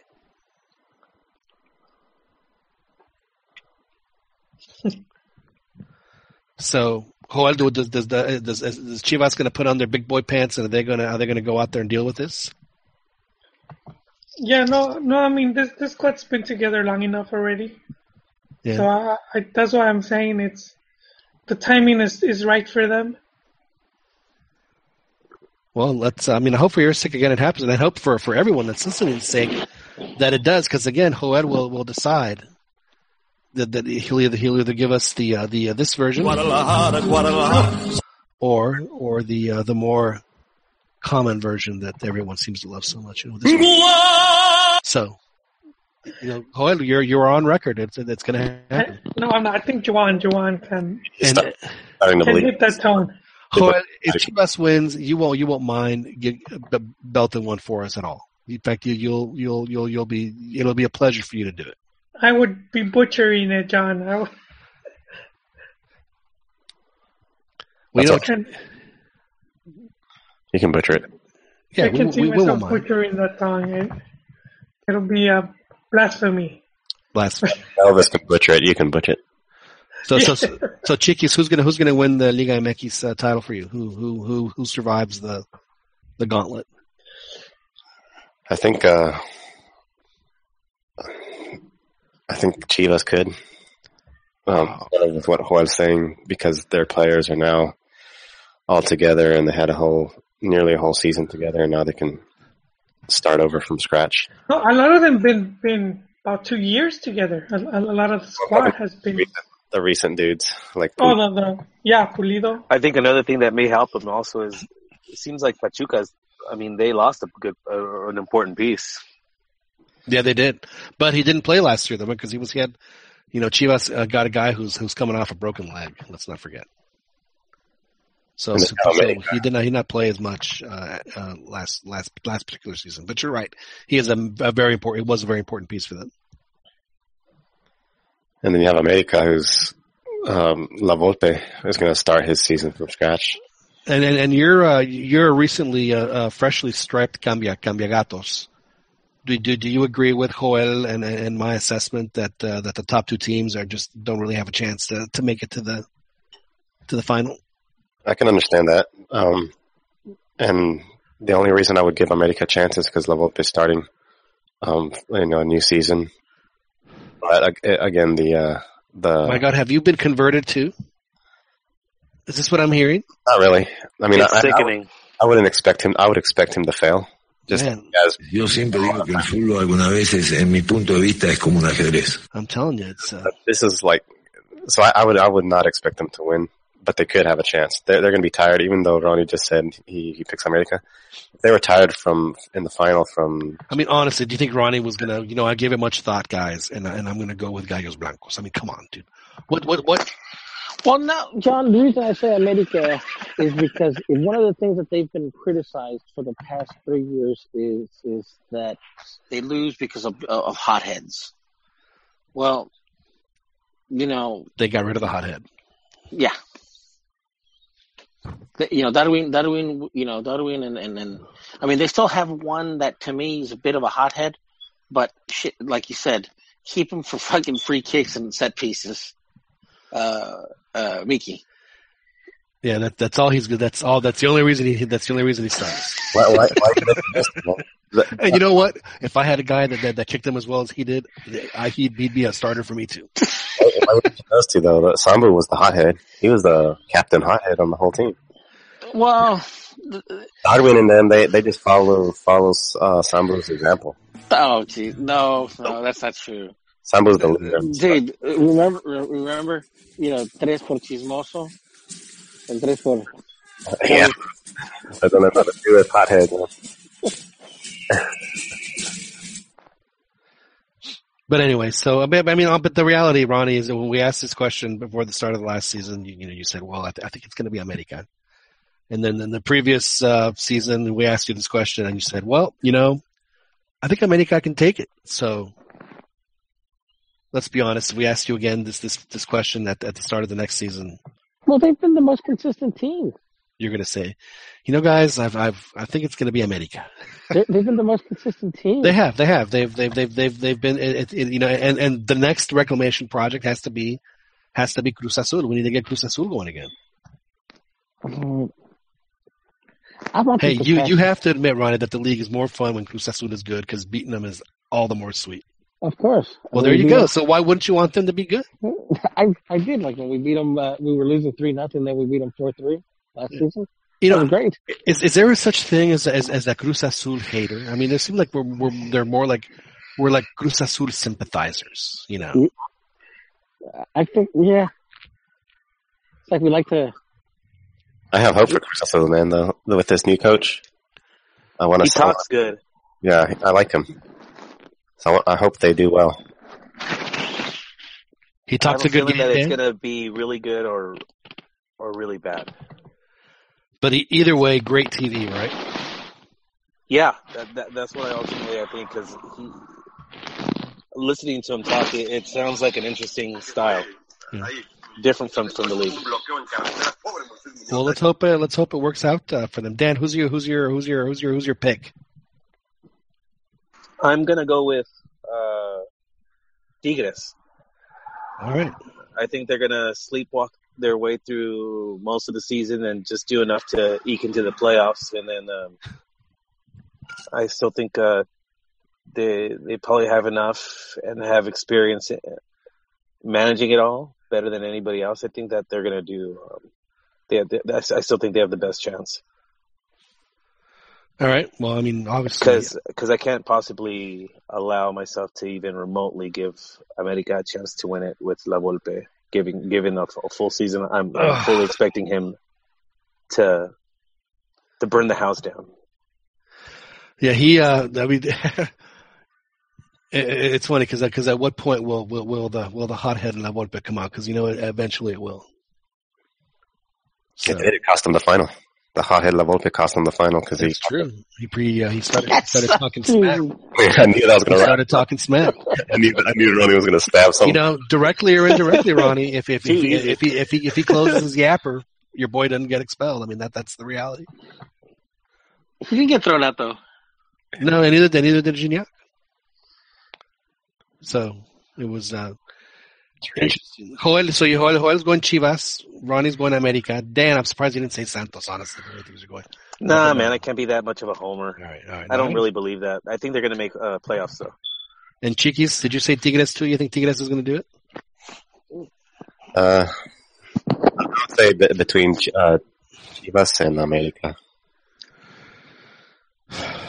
Chivas needs to win it. See, I just don't know how anybody could ever predict any Liga MX winner. It's just, it is actually so hard. That's why it's so much easier to do the other side. I mean, there's really, I mean, you could probably pick who might end up top of the table. Because Santos and Cruz Azul could easily come out of nowhere and win it. Right. I mean, so could León. So could Veracruz. Rayados, don't they still have those high players? Rayados too. They're really bad at underachieving, so they definitely have the talent to challenge. Yeah, they were just a season off from getting from Superlíderes, I think, and a season off from playing in the final where they lost in the last minute to Pachuca. Yeah, I mean in the last minute. Yeah, so yeah, there's. But again, it's just. But once you get into the Liguilla, it's such a crapshoot, and I think that's. You don't necessarily think that's a good thing. I mean, that's not your favorite aspect of the league. Although I do think, though, that the Liguilla format, though, it only helps Chivas right now because they're definitely, I think, one of the deeper teams. They could afford to have quite a few injuries and still have really good players to back them up. They do have a lot of depth, and they have the they can certainly field a. Boy, I can't believe I'm saying this, but they can field a really good Copa MX team and a really good. And a really good Liga team. I mean, seriously. I mean, they could easily put a team out there that would be the strongest Copa MX team without question. And hopefully the pressure doesn't get to him because Pulido is talking he's expecting to get the goal scoring title and stuff. Well, let's hope he does. I mean, maybe this is what Chivas needs is a little confidence. One thing I'll say that this season seems to be already sounding really interesting. I'm already really looking forward to it just because you have Cruz Azul, they're not promising anything, but you're expecting something good or hoping for something good. Santos had a really good offseason with their new signings. Dan, I am not going to lie to you. I am on my knees praying for Chaton to come back to being what he was. He's going to be a beast, man. I'm feeling really good about him coming back. Well, let's hope it happens. Now, there's a game Saturday night, Joel, between Chivas and Pumas. It's the league opener. It's going to be at the. Is there a nickname for the for the Estadio Chivas? Not that I know of, man. There's no Tamalera or Huracan or Volcan or. We call it the toilet bowl, but that's just for for the aerial view. Right. So Joel is. Do we have to make it interesting, or are we gonna be gentlemen? Well, it's early in the season, John. I prefer to be a chan about this. Oh, I'm not talking about, I mean, it doesn't necessarily have to be, monetary. Pussy. We can make it, You know what, Dan? I actually have Chivas as favorites. I'll go out on a limb. They're gonna win. who? Chivas. Yeah, they probably are, sadly. It's very unfortunate. They're at home, and their squad has been together a lot longer. I think Pumas, what they're doing is, and it's something I applaud. They're doing they're working on a long-term project, which is, I don't know if we talked about this last We skated on. Well, we were on for like 4.5 hours, so I'm sure we talked about it for a little bit. The 522 project, which I think more clubs should aspire to similar things. Vergara tried to get ahead of that. He said Chivas is going to be the base of the 2018 World Cup, which I think he's obviously selling, smoke and mirrors right there. But 522 is it's a good goal to set, and I see what they're doing. So and with stuff like that, it takes usually a bit longer, just when you're introducing players and as opposed to Chivas, who's been, they should be already at the end of what they started like about 2 years ago. Yeah, so this is a 6-year project for Pumas, and they want to get 5 of the players that they have in their youth system now, or recent graduates, whatever it is, to put them on the World Cup squad. Which frankly, I mean, it's not like that. This would be big news in Mexico, because it's been many years that Pumas, at least Pumas Canteranos, not necessarily played for Pumas at the time, but Pumas Academy graduates were on the national team. There was they've been, if not the base, then certainly a big chunk of it, and have been since the 70s. So this is, hopefully we'll get back to that, and a lot of really great players since Pumas joined the league in the early 60s have come out of there and just had sensational professional careers. So not that it happens, that's the only place it happens, but there have been some iconic figures that have come out of Pumas. Hey, John, where did Darwin Quintero end up going to? I don't think Darwin. I think Darwin is the goal scientist is looking for somewhere to mix his test tubes. Still, he has not found the lab. I think that he's got his lab coat. And, is he on a free transfer?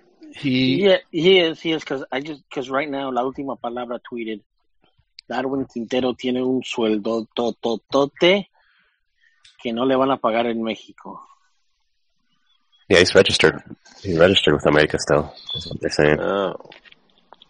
Because I was going to say, if it was like a free transfer and they could just pay him whatever, then I'd be happy to take him back.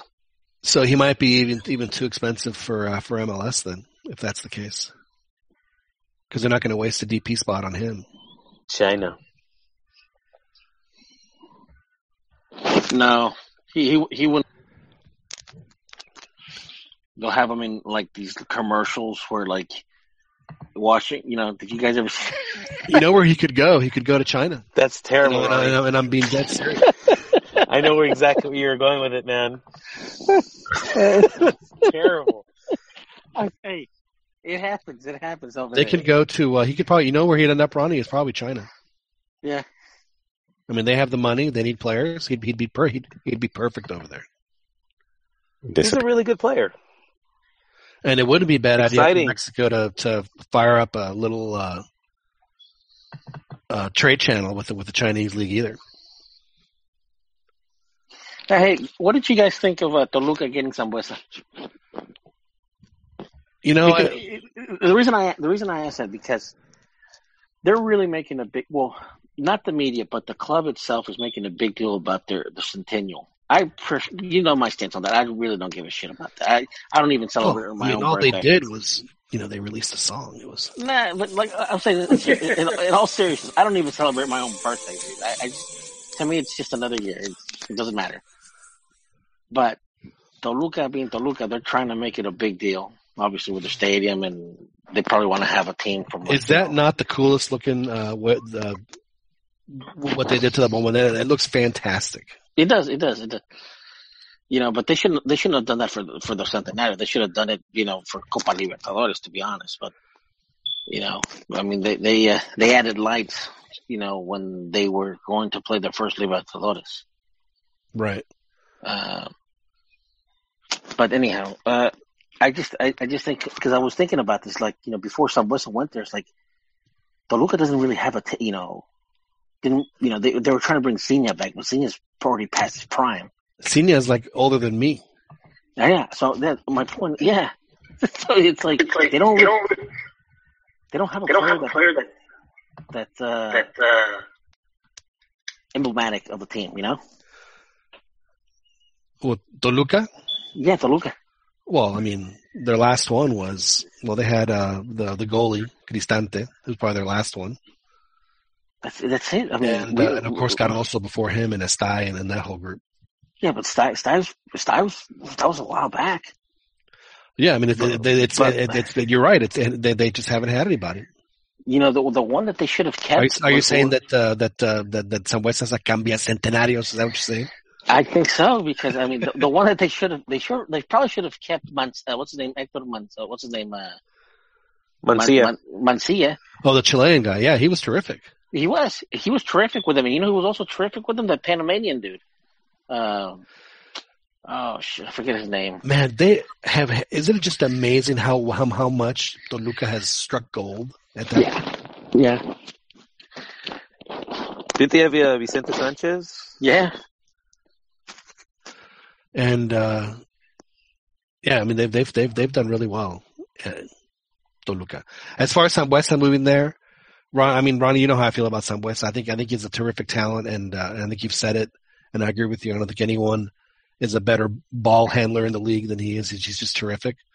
But I think America started to realize that wasn't enough. He wasn't doing enough to merit the bad stuff, and that's why they got rid of him. And you can do the bad stuff as long as the good stuff is, you can get away with it. He just, to quote Artie, the great producer in the Larry Sanders Show, when the writer was getting fired, saying you got to be a genius to get away with that stuff. Well, guess what? You're not getting away with it. And he just quit he couldn't get away with it anymore. That they had to get rid of him. You think Nacho would have done better had they gotten rid of him first? Not necessarily. I mean, it just, Sambuesa he had a really good run in America. I mean, and that was the other thing, Ronnie, that I thought was real interesting is that America gave him a hero send off. They're like, gave him a parade down the street practically with how they let him go with all the thank yous and the everything else. Which of course they did the same thing with Moy. But I mean, when you think of Sambuesa, do you think that he's an America legend? I mean, would you put him up there in the pantheon of great America players? No. Well, I mean, he's won the title, so I mean, I you can't take that away from him. But I wish he would have done a little bit more. No. No, I wouldn't consider him. Yeah, I wouldn't either. I think that he had some not, but it's he's not a Vasco or like a Brailovsky or somebody who was just an amazing and brought many glories to America. Yeah. What about Moy? Would you consider Moy an America legend? For a keeper? Uh-huh. I think he won. I mean, if anything, he won the hearts, of the people. He's the people's keeper. Mm-hmm. And they treated him dirty. So you're very sympathetic to Moy's case right now. Beto, what do you say they treated him dirty? Well, he's trying to get a rise out of me. I'm scrolling through the Club America Facebook, and I see like 3 or 4 times Gracias Rubens, and then once I see a picture of Moises, along with the other players, Osvaldo Martinez and the Gringo guy. So even from the beginning, I think they just like diss these dudes, man. They're like, get the heck out of here. I saw a tweet on the Osvaldo Martinez. I didn't read it though, so I know he was complaining about how they treated him on his exit. I don't know the details though. What did they told me they put ice in my Coke, but they didn't. They gave it to me warm and flat. I mean, what kind of treatment was he expecting? I have no idea. I mean, I'll try to find it. They drained all the water out of my windshield wipers in the car. Besides ending up at a horrible team, like for that, I sympathize, but I don't see. Is it really America's responsibility to? I mean, if they're already made the choice that they're going to go in a different direction with a keeper, is it really their concern who their former keeper goes to? I mean, is it really their job to ensure that he goes to a team that's going to challenge them for a title? No, my problem is getting rid of him in the first place. Like keeping Moises Munoz and not getting Marchesín isn't going to win them a title.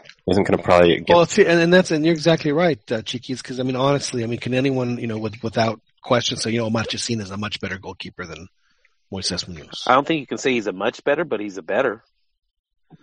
Yeah, but he's not like an impact player where games are. I think he is because of. Well, I think that they're both. I think Moy's good enough same. To be the same. They're interchangeable. Yeah. And the loyalty thing, I think about that because Marchesín didn't even want to come to America. Moises has been with America and loves America, the team, the colors, everything, and they're just going to boot him to the side. Oh, no matter where. I think that's kind of naive for anybody to expect anything different. No, well, that's what I'm saying. But for goalkeepers, like if it was Cristiano Ronaldo and you're getting rid of like Zambuesa or something, then I would understand. I will say that I sympathize in the sense that he's always seemed to be the most unsung hero. I mean, even with the national team. So in that aspect, but I just think it's bad luck for him. I don't think anybody necessarily treated him like. I don't think maybe perhaps they didn't appreciate him enough. But as far as them replacing him, I mean, if they think Marchesín is that much better that it's worth a switch, then it's on them. But I mean, I don't see any issue with him. He needs to do whatever he is best for himself. Unfortunately, none of the better teams in the league are looking for a keeper. He's just like the tragedy of kind of like collateral damage, almost. Well, I mean, maybe that's why. I don't know. It just seems like just very unfortunate for Moy, and it seems like he was being. Almost punished for something. So, my deal is if I'm going to get excited for a new signing, it's not the goalkeeper. It's going to be a forward or a midfielder or some type of position like that. But the goalkeeper, that's true. Like who cares? It's not very sexy. Not the sexiest of signings. So as far as picking a winner out of those teams, I mean, it's really impossible. But I only get excited for the cheerleaders, but. That's just me. Have you ever been to a Texas A&M football game, Ronnie? No. No? No, never wanted to either. It's a fucking cult. My name's a cult. But you'll have a hard time finding cheerleaders on that sideline. Why? No cheerleaders? No, they have yell leaders. And they're dressed like ice cream salesmen. So sounds great. Didn't Sports Illustrated say that was like the best college football experience? Like, the reality is I mean, because I've only been for Texas A&M games, so I mean, that the intensity at that is crazy, and so they get. I mean, when they were doing well, the place is there's no question it's electric. It is electric. I mean, it's. And then they have their thing that they're so proud of. They start swaying when they're singing their stupid song. And, like the whole stadium's swaying and you can kind of feel it give a little bit. And there's a little sign in the press box that says, now don't be alarmed, but there might be some times when we're singing and the stadium starts swaying a little bit. So just be warned, it's going to happen. And you barely feel it, but, John, you obviously have that perspective of the college football game. Sure. how does it compare to the atmosphere in soccer? Is it more passionate? I mean, well, it depends. I mean, I've never really been to, a game, at least on a club level, where there's been, two sides, et cetera. So I would assume that it's very similar. I mean, because, it's a local thing. I mean, at least for the Texas game. I mean, I have a hard time believing that Aggies are human with the way that they think and act. I mean, it's no disrespect to Aggies, but it's like, how can you and I be the same thing? But, but I've never been to, I'm sure that like a Boca, River Plate or, a real intense rivalry like that, which is what Texas A&M was. I'm sure that there'd be a lot of similarities. I mean, have you guys ever been to one of the clásicos, Joel or Ron? Have you guys ever experienced that? Yes. Yeah. So, I mean, I'm sure that your heart was in your throat for most of it. Yeah, I mean, I obviously, I think the collegiate sport, for the rivalries, is probably the closest that it comes to in terms of like rivalries, because you don't even see that really in the sports, in the professional sports here in the U.S. Whereas opposed to like when you go to in soccer, Brazil, Argentina, Mexico, where you have that hatred. I still think it's more in soccer than it is in American sports. Well, I mean, that's where I think that may be so overall, but I do agree with you in the sense that as far as the intensity of a rivalry, the closest thing that resembles anything in soccer is college football, particularly. And I think a lot of that has to do because of the local tribalism. I mean, this is the closest thing that Americans have to that kind of, people say I was born into Barcelona or whatever it is. I mean, a lot of people are born into whether you attended the school or not. I mean, it's, people usually end up taking sides, and obviously there's some people that went to, they have huge fan bases. Other people that did go to their schools, and it's our high schools had some pretty good ones. No, man, there's no comparison. Yeah, trust me. People go to like American football games in Mercedes-Benz and things like that. Right.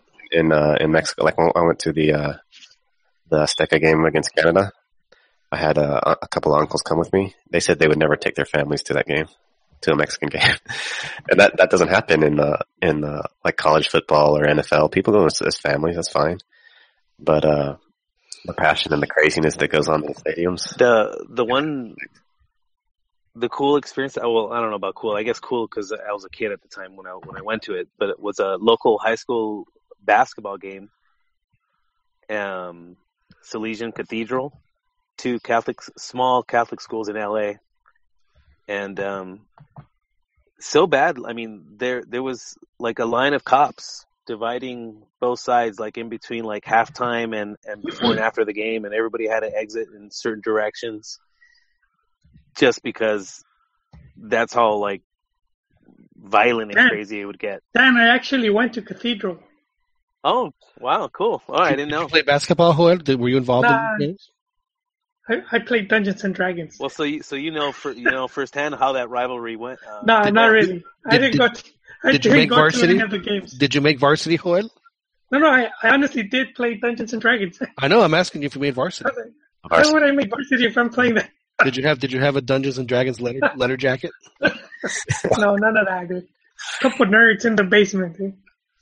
And Dan, that's surprising, right? When you say that the police are there, that's surprising. But that's an everyday thing in Mexican soccer or in any soccer stadium. Police are there to divide. Police are there to protect fans. Police are there all the time. Do you remember a couple of years ago that fight between Gallos and Cruz Azul, where it was a full-on Royal Rumble? Is that the one where the guy ripped the chair off and was smacking the guy with the chair? I don't remember, but the game was played. It wasn't played at the Estadio Azul or in Querétaro. It was played, I think, like in Hasso or And it was just Doesn't Cruz Azul have like a stadium that they put like once a year in, like in Hidalgo or something like that? yeah, it's like where the company's at. Cruz Azul Hidalgo, I think. Yes. Dude, it was. I just remember Fútbol Picante. They just went all sanctimonious, you know. Yeah. And I'm like, oh god, it happens. These things need to happen. Hey, I just saw a promo just real quick. Joel, I was very happy with the one cameo that I wanted to see the most in Rogue One, and it happened. Are you talking about Vader? No. I'm talking about the how they powered up the Death Star in Star Wars with the fader bar off the TV switcher. No spoilers. Well, the fader bar made it into. Oh, dude, it's not a spoiler. The fader bar made it into Rogue One. I thought it was great. You were looking forward to that. That was my favorite part of the whole movie. Hey, the Grass Valley switcher made it again. That's awesome. All right. Anyway. So if I had to pick a team, I said Pachuca earlier with what I wrote with Joel, but I mean honestly, picking a team to win Liga MX is like the weather in Amarillo. I mean, it's just things change week to week in that league, so who knows? You just don't know. I think anybody that gambles on Liga MX, like picks teams to win championships, has to be a real degenerate. I mean, let's be honest. I mean, who could ever handicap Liga MX? Well, we used to have that prediction leagues. I mean, seriously, how would you guys do? Would you guys do like, hey, I got 6 out of the 8, or 3 out of the 9 games right. I'm the best one of the week. It's just so hard. Joel did kill it one year. He was a spot on. I was, but you know what? It's changed a lot. It's not a lot, but it's. We just don't watch as many games as we used to anymore, though. That also. Yeah, that is true. At that point, I used to not only watch so many games, but I used to read everything I could up on it. Yeah, I mean, same here, dude. I mean, I used to watch every single game, and I also used to read everything, from Esto, Ovaciones, Jornada, whatever, anything that was available online, whom I would read. But the league has made it a point. I think they try to follow the NBA in the whole try to even out the teams with the parity. Yeah, so I think that's one thing Liga MX started pushing for, and that's what has made it a bit more difficult. Well, yeah, it's tougher. I mean, teams have more money, and they can, they're able to compete. Yeah, but I'm saying before, you rarely had. I don't remember like a Moises Muñoz going to a Jaguares back then. Not. You had like Campos going to Puebla, but he had been playing really bad. And Muñoz is playing pretty good. Well, keep in mind when Campos went to Puebla, Puebla had also gotten that Chicho Serna from Boca. I mean, they spent a lot of money because they were trying to fight relegation. Yeah. And it's funny because I even remember. They were interviewing, in fact, it was Roxana Franco, they were interviewing Chicho Serna. It's like, so why come to Mexico and Puebla? And he didn't even hide it. He just made that money sign. I was like, what a fucking prick, dude. Yeah. Yeah, no, but because he thought he was all special because he come from Boca and everything, Do you remember him? Yeah, Colombian guy. Yeah.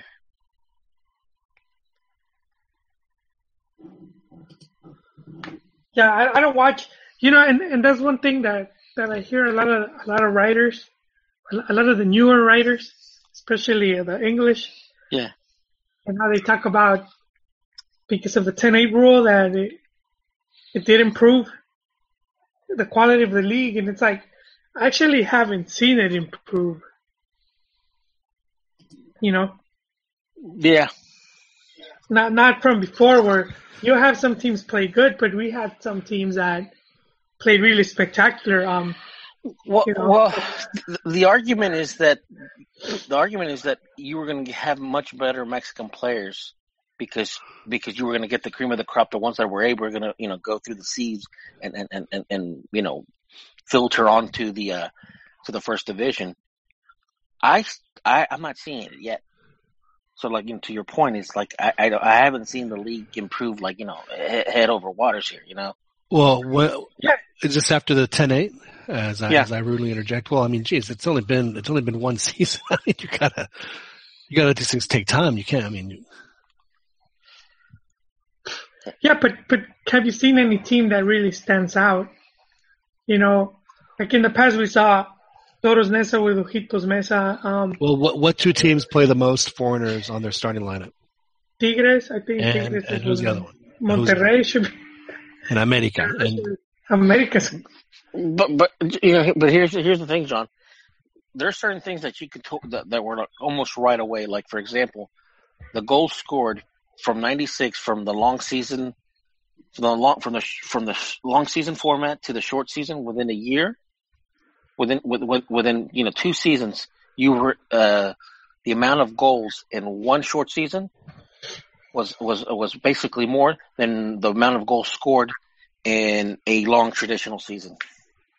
And part of that had to do with the teams basically not, when you had the long seasons, teams were able to form that, that core group, which you weren't able to do in the short season because you were able to change things, Right. So, I mean, there's certain change. I mean, certain things that you can't, you're able to detect like almost like right away. Whereas, and I'm hoping that the 10-8 rule is one of those, because if it's not, you're going to see the fall in the national team eventually. But how do you? I mean, what are the metrics for deciding whether or not a league is good? Is it goals scored? Is it, maybe the defending got really good. Well, the defending, we were coming up with great keepers and great defenders then because we had a lot of good foreign players. So that's what I'm saying. It's like so that's what I'm asking you. How are you personally going to determine whether or not a league is improved or not based on the new rules? And when do you think you absolutely need to see a difference? I think when you start seeing more depth and a lot more positions. Okay. And you're not seeing that now. Well, I think Osorio was given a great team to begin with. So, I mean, we're saying that, Oh, so now we're talking national. Okay. Yeah. Well, I will say this, Ronnie. If Chivas has a good season, that's good news for Osorio. Speaking, if they have a good season, I heard what's the name? Almeida talk today, interview, saying that he would love to win the Liga.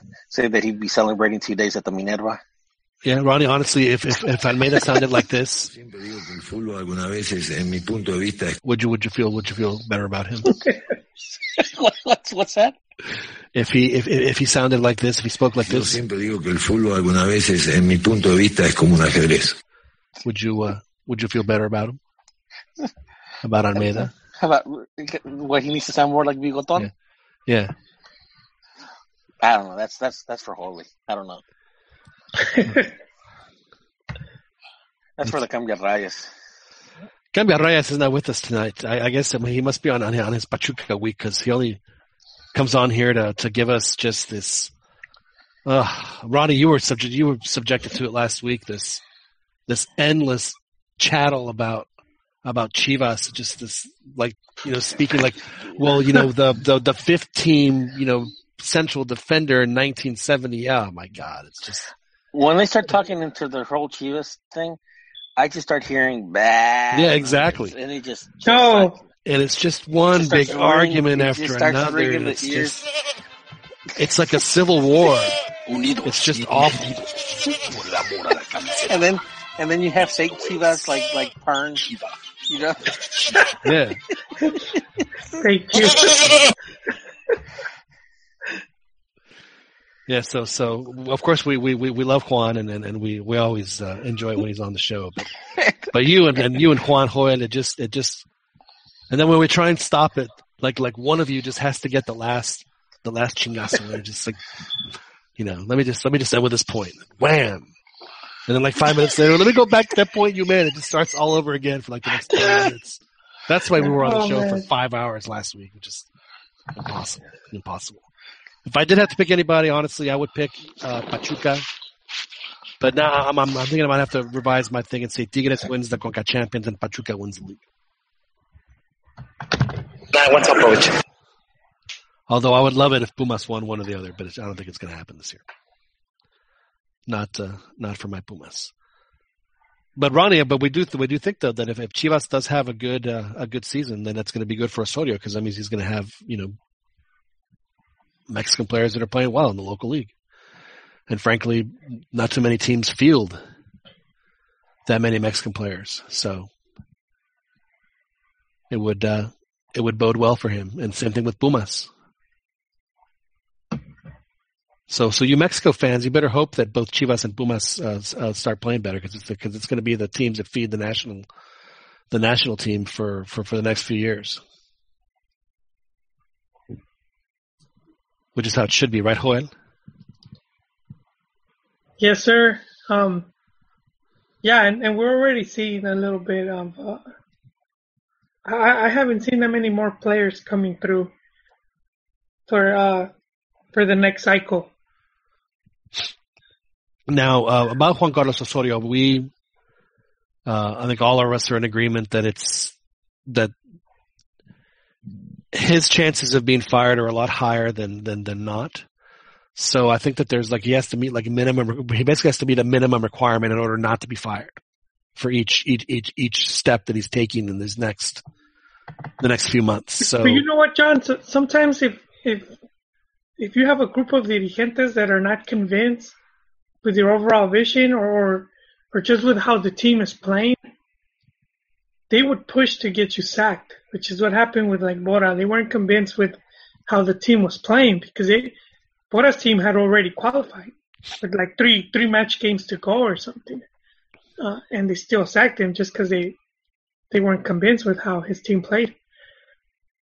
And same with Lapuente, who replaced him, and this is a guy that won us a Confederations Cup, right? And all of a sudden they felt, okay, we really like how Hito's teams play, and this is how the selección could be playing. And they went with him, and it ended up pretty bad. But I think that happens a lot where you have a group, they combine, and they'll push to get you sacked. Even with La Volpe, he was going to get sacked if he had lost his first game against Costa Rica. So who do you think is pulling the strings right now at FMF? Do you think that there's a pro Osorio and a contra Osorio contingency right now? It's always been like that, and that was one of the reasons Almeida still has a job. Vergara was against Vucetich when he got sacked, and he got sacked after 2 games, and we're talking about one of the most reliable Mexican coaches. Sure. And they didn't give him enough time. And I mean, do you really think he wasn't going to be able to beat New Zealand? Because it was Vucet's fault that Chicharito whiffs on an open net. Yeah, that was all on Vucet. He came in a really bad time, but I mean, you're going to play New Zealand, so it's not like. Right. And you have very capable coach. Well, but Vergara was one of the coaches that voted to boot him. And then when Chivas tried to hire him, which was when they had hired, I keep forgetting the GM's name. This isn't going to devolve into one of your no, it's not. But Chivas shame spirals, is it? No. But eventually, Chivas tried to hire him and he didn't go just because of Vergara. So So it's I really can't tell who is for and who's against, but I'm pretty sure there is a contingent of of dirigentes, club owners that are against Osorio. Well, it seems to me like now the Atlante group that's there right now, it's Cantu and Baños, obviously. How did these guys get to be so? Was it because of their time at Atlante? Because they're obviously really tight with. I can't remember if it's with Compeán or with Decio, but they're all like really tight. So I guess my question is, where did that happen? And it's.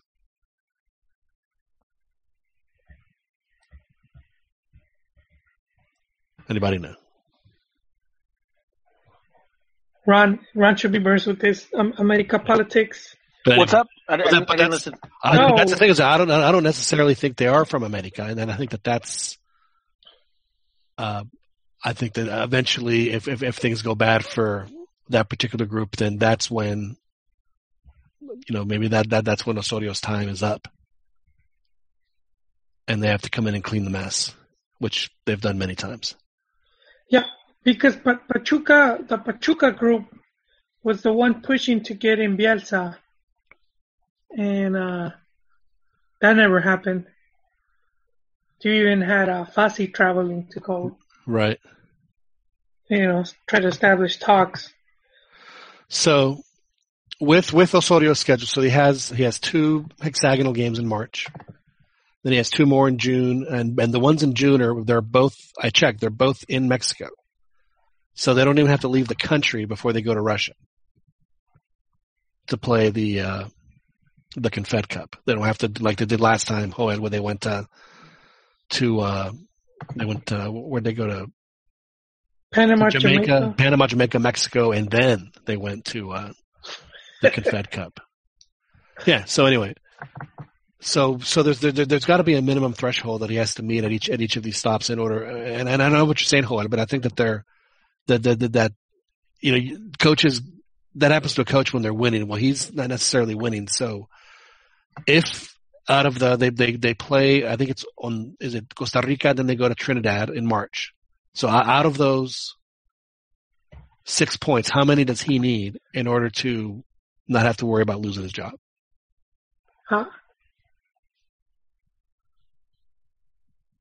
If he's playing at home, he's going to have to win all the home games. So he has to get 3 for sure, and then they're going to Trinidad. So does at least a point. So 4. So 4 points. But John, like I mentioned in our column, I do think when it comes to like Confederation Cup, I think they're going to be like analyzing just how the team plays and how they play against some of these top teams, and if they're not convinced that the team is in the right direction, they could still sack him.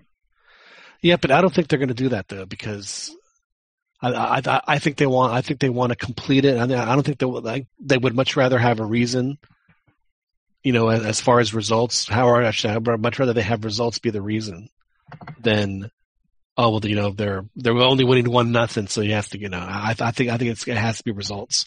So that's why I think that these upcoming schedule to me were like mini tests for him. Like he has to have this many, otherwise he's gone. The next one, he has to have imagine in June they play Honduras and the States at home. And frankly, you couldn't ask for 2 better games to prepare for the Confed Cup than Honduras and the U.S. at home. That really, they don't have to go to the States to play 3 games and then go to, I'm saying that's plenty. Those are 2 high pressure games for Mexico, and especially at home, because they're the teams that have beaten the Mexico at home recently. The two losses they've had at the Azteca were Honduras and the U.S. So if they don't get, and again, what's the minimum there? Is 4 points acceptable? I would say 4 points are acceptable there because it's your 2 toughest opponents. John, but you're going with logic. I know I'm going with logic. Well, that's what I'm saying. What I'm saying is, what I'm saying is that they won't be able to fire him if they lose one of those because they have the Confed Cup. So at that point, the Confed Cup becomes just a massive pressure cooker. So to me, it's almost like his entire existence, his future as a coach in Mexico, will lie on those two games, the Honduras game and Mexico City game. And, there's a very good chance, I'm not sure how far down the list they are as far as like the protocol and on what they do to find people, like your first offense, second offense, third offense. I'm not sure how far down the list is you're playing in an empty stadium is. I know it's coming up and the US could either say it's not going to be at the Azteca, which frankly might be a good thing, or they say you got to play in an empty stadium. I mean, that's coming, Joel. So those two games are for me the key to Osorio's future in Mexico. If he can get decent results there, the Confed Cup, I think the Confed Cup, honestly, I'm sure people would want Mexico to advance to the next round and then they can do it. But I mean, there's no guarantee that that's going to happen. Well, see, that's where we see the media will backstab you because, with Chepo they were calling it a fracaso and the team didn't really get outplayed and they played Brazil and Italy and Mexico's best game was against Brazil because they took the early beatdown, but they came back really strong. Yeah, and they I know played really well. They spinned it in a way, and if you read the forums like Big Soccer, and people are convinced that the team could have done better, or that they played really bad, but we're playing World Cup champion teams. Yeah, 9 World Cups between them, and one of them at home. And people were mad, and I'm like, we're nowhere near the level of those teams. I don't know where these expectations came from. Well, I kind of do know, but it's the same again with Osorio. The team could be headed down the right direction. All of a sudden, for some reason, they don't like it. They'll just, they'll throw everything at him, and fans are, Mexico fans are proven to be very fickle. I seen them go from La Puente para Presidente to Fuera La Puente. It could happen in the same game. Yeah, over a bad Gold Cup. So. Well, see that. So that'll be the next step. So if he survives the Confed Cup, honestly, I think then he'll be fine through Russia. But if he has a bad June, then he's gone. That's my thing, John. What is surviving? Because to me, if the team looks good and they didn't qualify to the second round, which happens for a lot of reasons, you could even get the points. It could have been goal differential, and it just didn't happen. Right. But the team still look good and they're in the right path. They could still call it a fracaso and sack him, So he would have to at least get to the semifinal. No, I mean I don't think that. If you make it to the next round, it's in the semifinal. So I think they'd accept that. Yeah, it's 8-4. If the team looks good and they don't continue on in the tournament, then... Well, see, but that's what I'm saying though. Is that if Mexico wins or does well in the games against the U.S. and Honduras, if they get 4, if they get 6, even better, right? Then it won't matter what they do in the Confed Cup. That's the point I'm trying to make. They could go 3-0 and it won't matter. But if they lose one of those, or if they only come out say with 1 point out of the Honduras US, and they do badly at the Confed Cup, then he's gone. But they can't get rid of him before the Confed Cup, so that's why those two games are so important to him. Because then the Confed Cup can just be an exercise. Well, let's go see what we can do. Because we're coming back next year, so let's use this as a dress rehearsal. Let's try some stuff. But if he's going in there having lost to the U.S. or to Honduras, he's going to have a lot more pressure. The team's going to have a lot more pressure. Well, if they lose to the U.S. or Honduras and get 1 point or something, or 3 points, is that going to put them in danger for qualifying? Because I don't think so. But again, it all depends on what happens in these two games. So don't worry too much then. Well, unless they're I'm just telling you that's because after that they're only going to have 4 games. They're going to have 4 games to qualify, and if they're like in major problems, then he's going to be in major problems, and that's when Tuca will come in and save the day. If they survive, if they let him through a 7-0 with all that heat, I think they'll let him through a lot. any type of little bumps in the road for Confederation. Well, yeah, but see, that's the thing though, is that the 7-0 was allowed because, he didn't lose, if he had looked badly, didn't look all that good against Canada or whatever it is, if they win any of those games or if they lost a few of those, then yeah, that 7-0 would have cost him his job. But because he hadn't lost yet, so the 7-0 was, forgiven somewhat. But I mean, it was, let's just say that his account was debited dramatically out of that 7-0 and he's having to, he needs to make some deposits, in order to have, restore some faith is what he needs to do. And the only way he's going to do that is to get 4 points from the first two games and probably 4 points. That would give them 12 points with 4 games left to play. And, I think in the last one they got 3. I mean, did they even make 12 points in the last one? I don't think they did they? Hey, gentlemen, I got to call it a night. All right, Ronnie. Thanks for joining us. All right. We'll see you guys. Later, Ron. Yeah. So they only won once on the road, and they tied. So they had 4 points on the road, and they only won once at the Azteca. They tied twice, and they lost the other one. Well, if the fans are going to so they had 9 points. If the fans are going to turn on the coach, is going to be in the Azteca, unless the new change for this year is that Pancho Villa's army is going to be there, and if the fans start turning on the team, I don't know if the PBA is going to do so. So they might. Wait, but you're talking about 90K stadium, and they're going to have 500 fans. It's going to be hard, but I mean, if they can, they're going to make a bleep, dude. Without due respect. Well, at least in that section, it's right in the player's face. Like if the whole stadium is whistling. Yeah, but Azteca is general admission, man. So Pancho Villa can be wherever. They better rope it off quick because that place is general admission. Yeah, that'll be interesting. I would assume they would get their own little section, but. Well, it used to be. I mean, I could be wrong. I mean, when you just went there, did you have an assigned seat, or was it general admission? Yeah, we had assigned seats. You did. Okay, so maybe they've changed it because it used to be general admission. Of course, that was 20 years ago. I'm sure things are different now. Yeah, there's assigned seats. We're split up. Our group was split up even. So yeah, it'd be interesting to see what they do, but.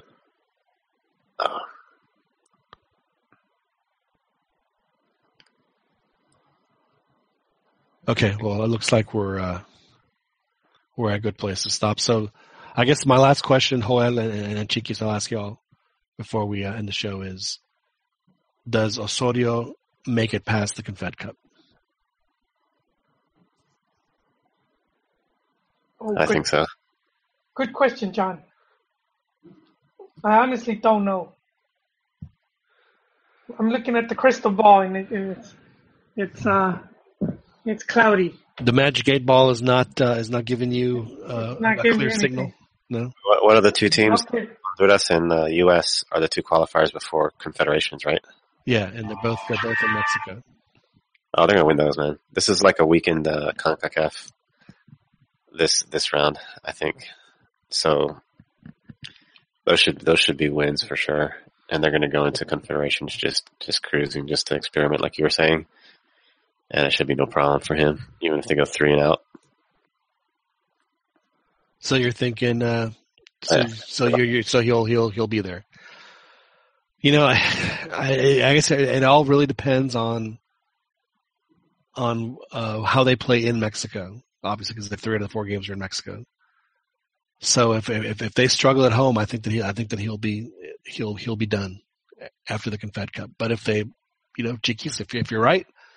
If they, say out of these 12 points, they end up getting 10. I'm not saying it's going to happen, but if something crazy happened and they did, then they're practically in the World Cup. I mean, it would take just a major calamity for them not to make the World Cup at that point. So, that would be that. But I personally think the target should be 12 points. I think if they get 12 points.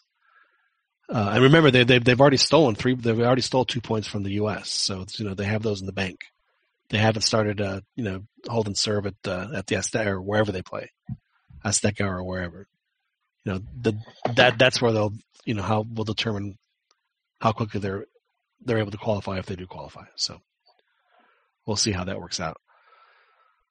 Gentlemen, thank you very much for your time. I'm glad we were able to, kind of sort of start on time this week. So it's always a pleasure to talk to you guys. We had a good conversation. It was good. You. And luckily for us, we get to watch some Liga MX games again this weekend. Just as football ends, it's perfect. Just as football starts winding down, Liga MX picks up. So that hopefully will ease some of our burdens on the weekend. Joel, thank you for joining us. Thank you, sir. Good luck this week. And I want my team to win. Same to you, Joel. I hope that, although, historically, at least in this century, Chivas Pumas games have been like just terrible bores. Like there's so many 0-0 games. I mean, serious. They're just a ton of them. But I know that I agree. The last one, Pumas won 1-0, but was on an autogol. But I used to bet stuff, but I can't bet because every time I bet a Pumas game, they lose. So you jinx. I'm the same, John. Yeah. Well, then somebody would break their curse if we made a bet. So the other thing I do is I always bet like Avatar Avies, and then I tweet for a few times, and I just don't tweet for that week, so no one has to see my Chivas with a pink bow in the hair, or not Chivas, Pumas, or like I had to be Batocletti from the 70s. and then one time I had to be something from America. Oh, it was awful for a week. I'd suggest, well, let me be Chespirito in a chanfle. That to me would be an acceptable. So if you ever lose an Avatar bet, Joel, if you get to choose your America Abbey, just choose the one with Chespirito when it has a chanfle. Then it would ease the pain. All right, gentlemen. Chiquis, thanks very much. Yeah, man.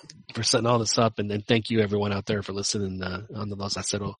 I'm sorry, the Cantina MX podcast. I know we had some folks listening to us. We had Daniel Escaña que dice no es inglés. Sorry, Daniel. Hopefully we'll speak English or hablemos un poco más español para la próxima. No te preocupes. And Sergio Cruz was on, so thank you, Sergio, for joining us. And Javier Venegas says Chivas is overrated. They haven't played a game yet, but they're already overrated. No, hey, they finished top 4 two seasons in a row, man. That's right. I don't know how you call. They might be overpriced, but they're not overhyped. Well, but, Fernando would be the first to tell you that Chivas is the most hyped team in the league. Yeah, overpriced and overhyped, but definitely not overrated. Their stats speak for themselves. Well, I hope it works out for you, Hoyt. I mean, I want to hear you belt out the song at the end of the season. I think it'll something that you'll have no problem doing. So, thank you, and thank you all, Chiquis, and thanks to Ronnie and to Dan, who joined us earlier that had to fall off. I really appreciate y'all joining us on the Cantina MX podcast. Thanks very much for listening. You can listen to this again live every Wednesday night on YouTube around 9:30 p.m. Central. And, of course, you can listen to this podcast and all of our previous editions on iTunes. So thank you very much for joining us. We'll talk to you next week. Águilas del América, su cumpleaños no estuvo padre. Se plagiaron el himno del centenario, me cae de madre.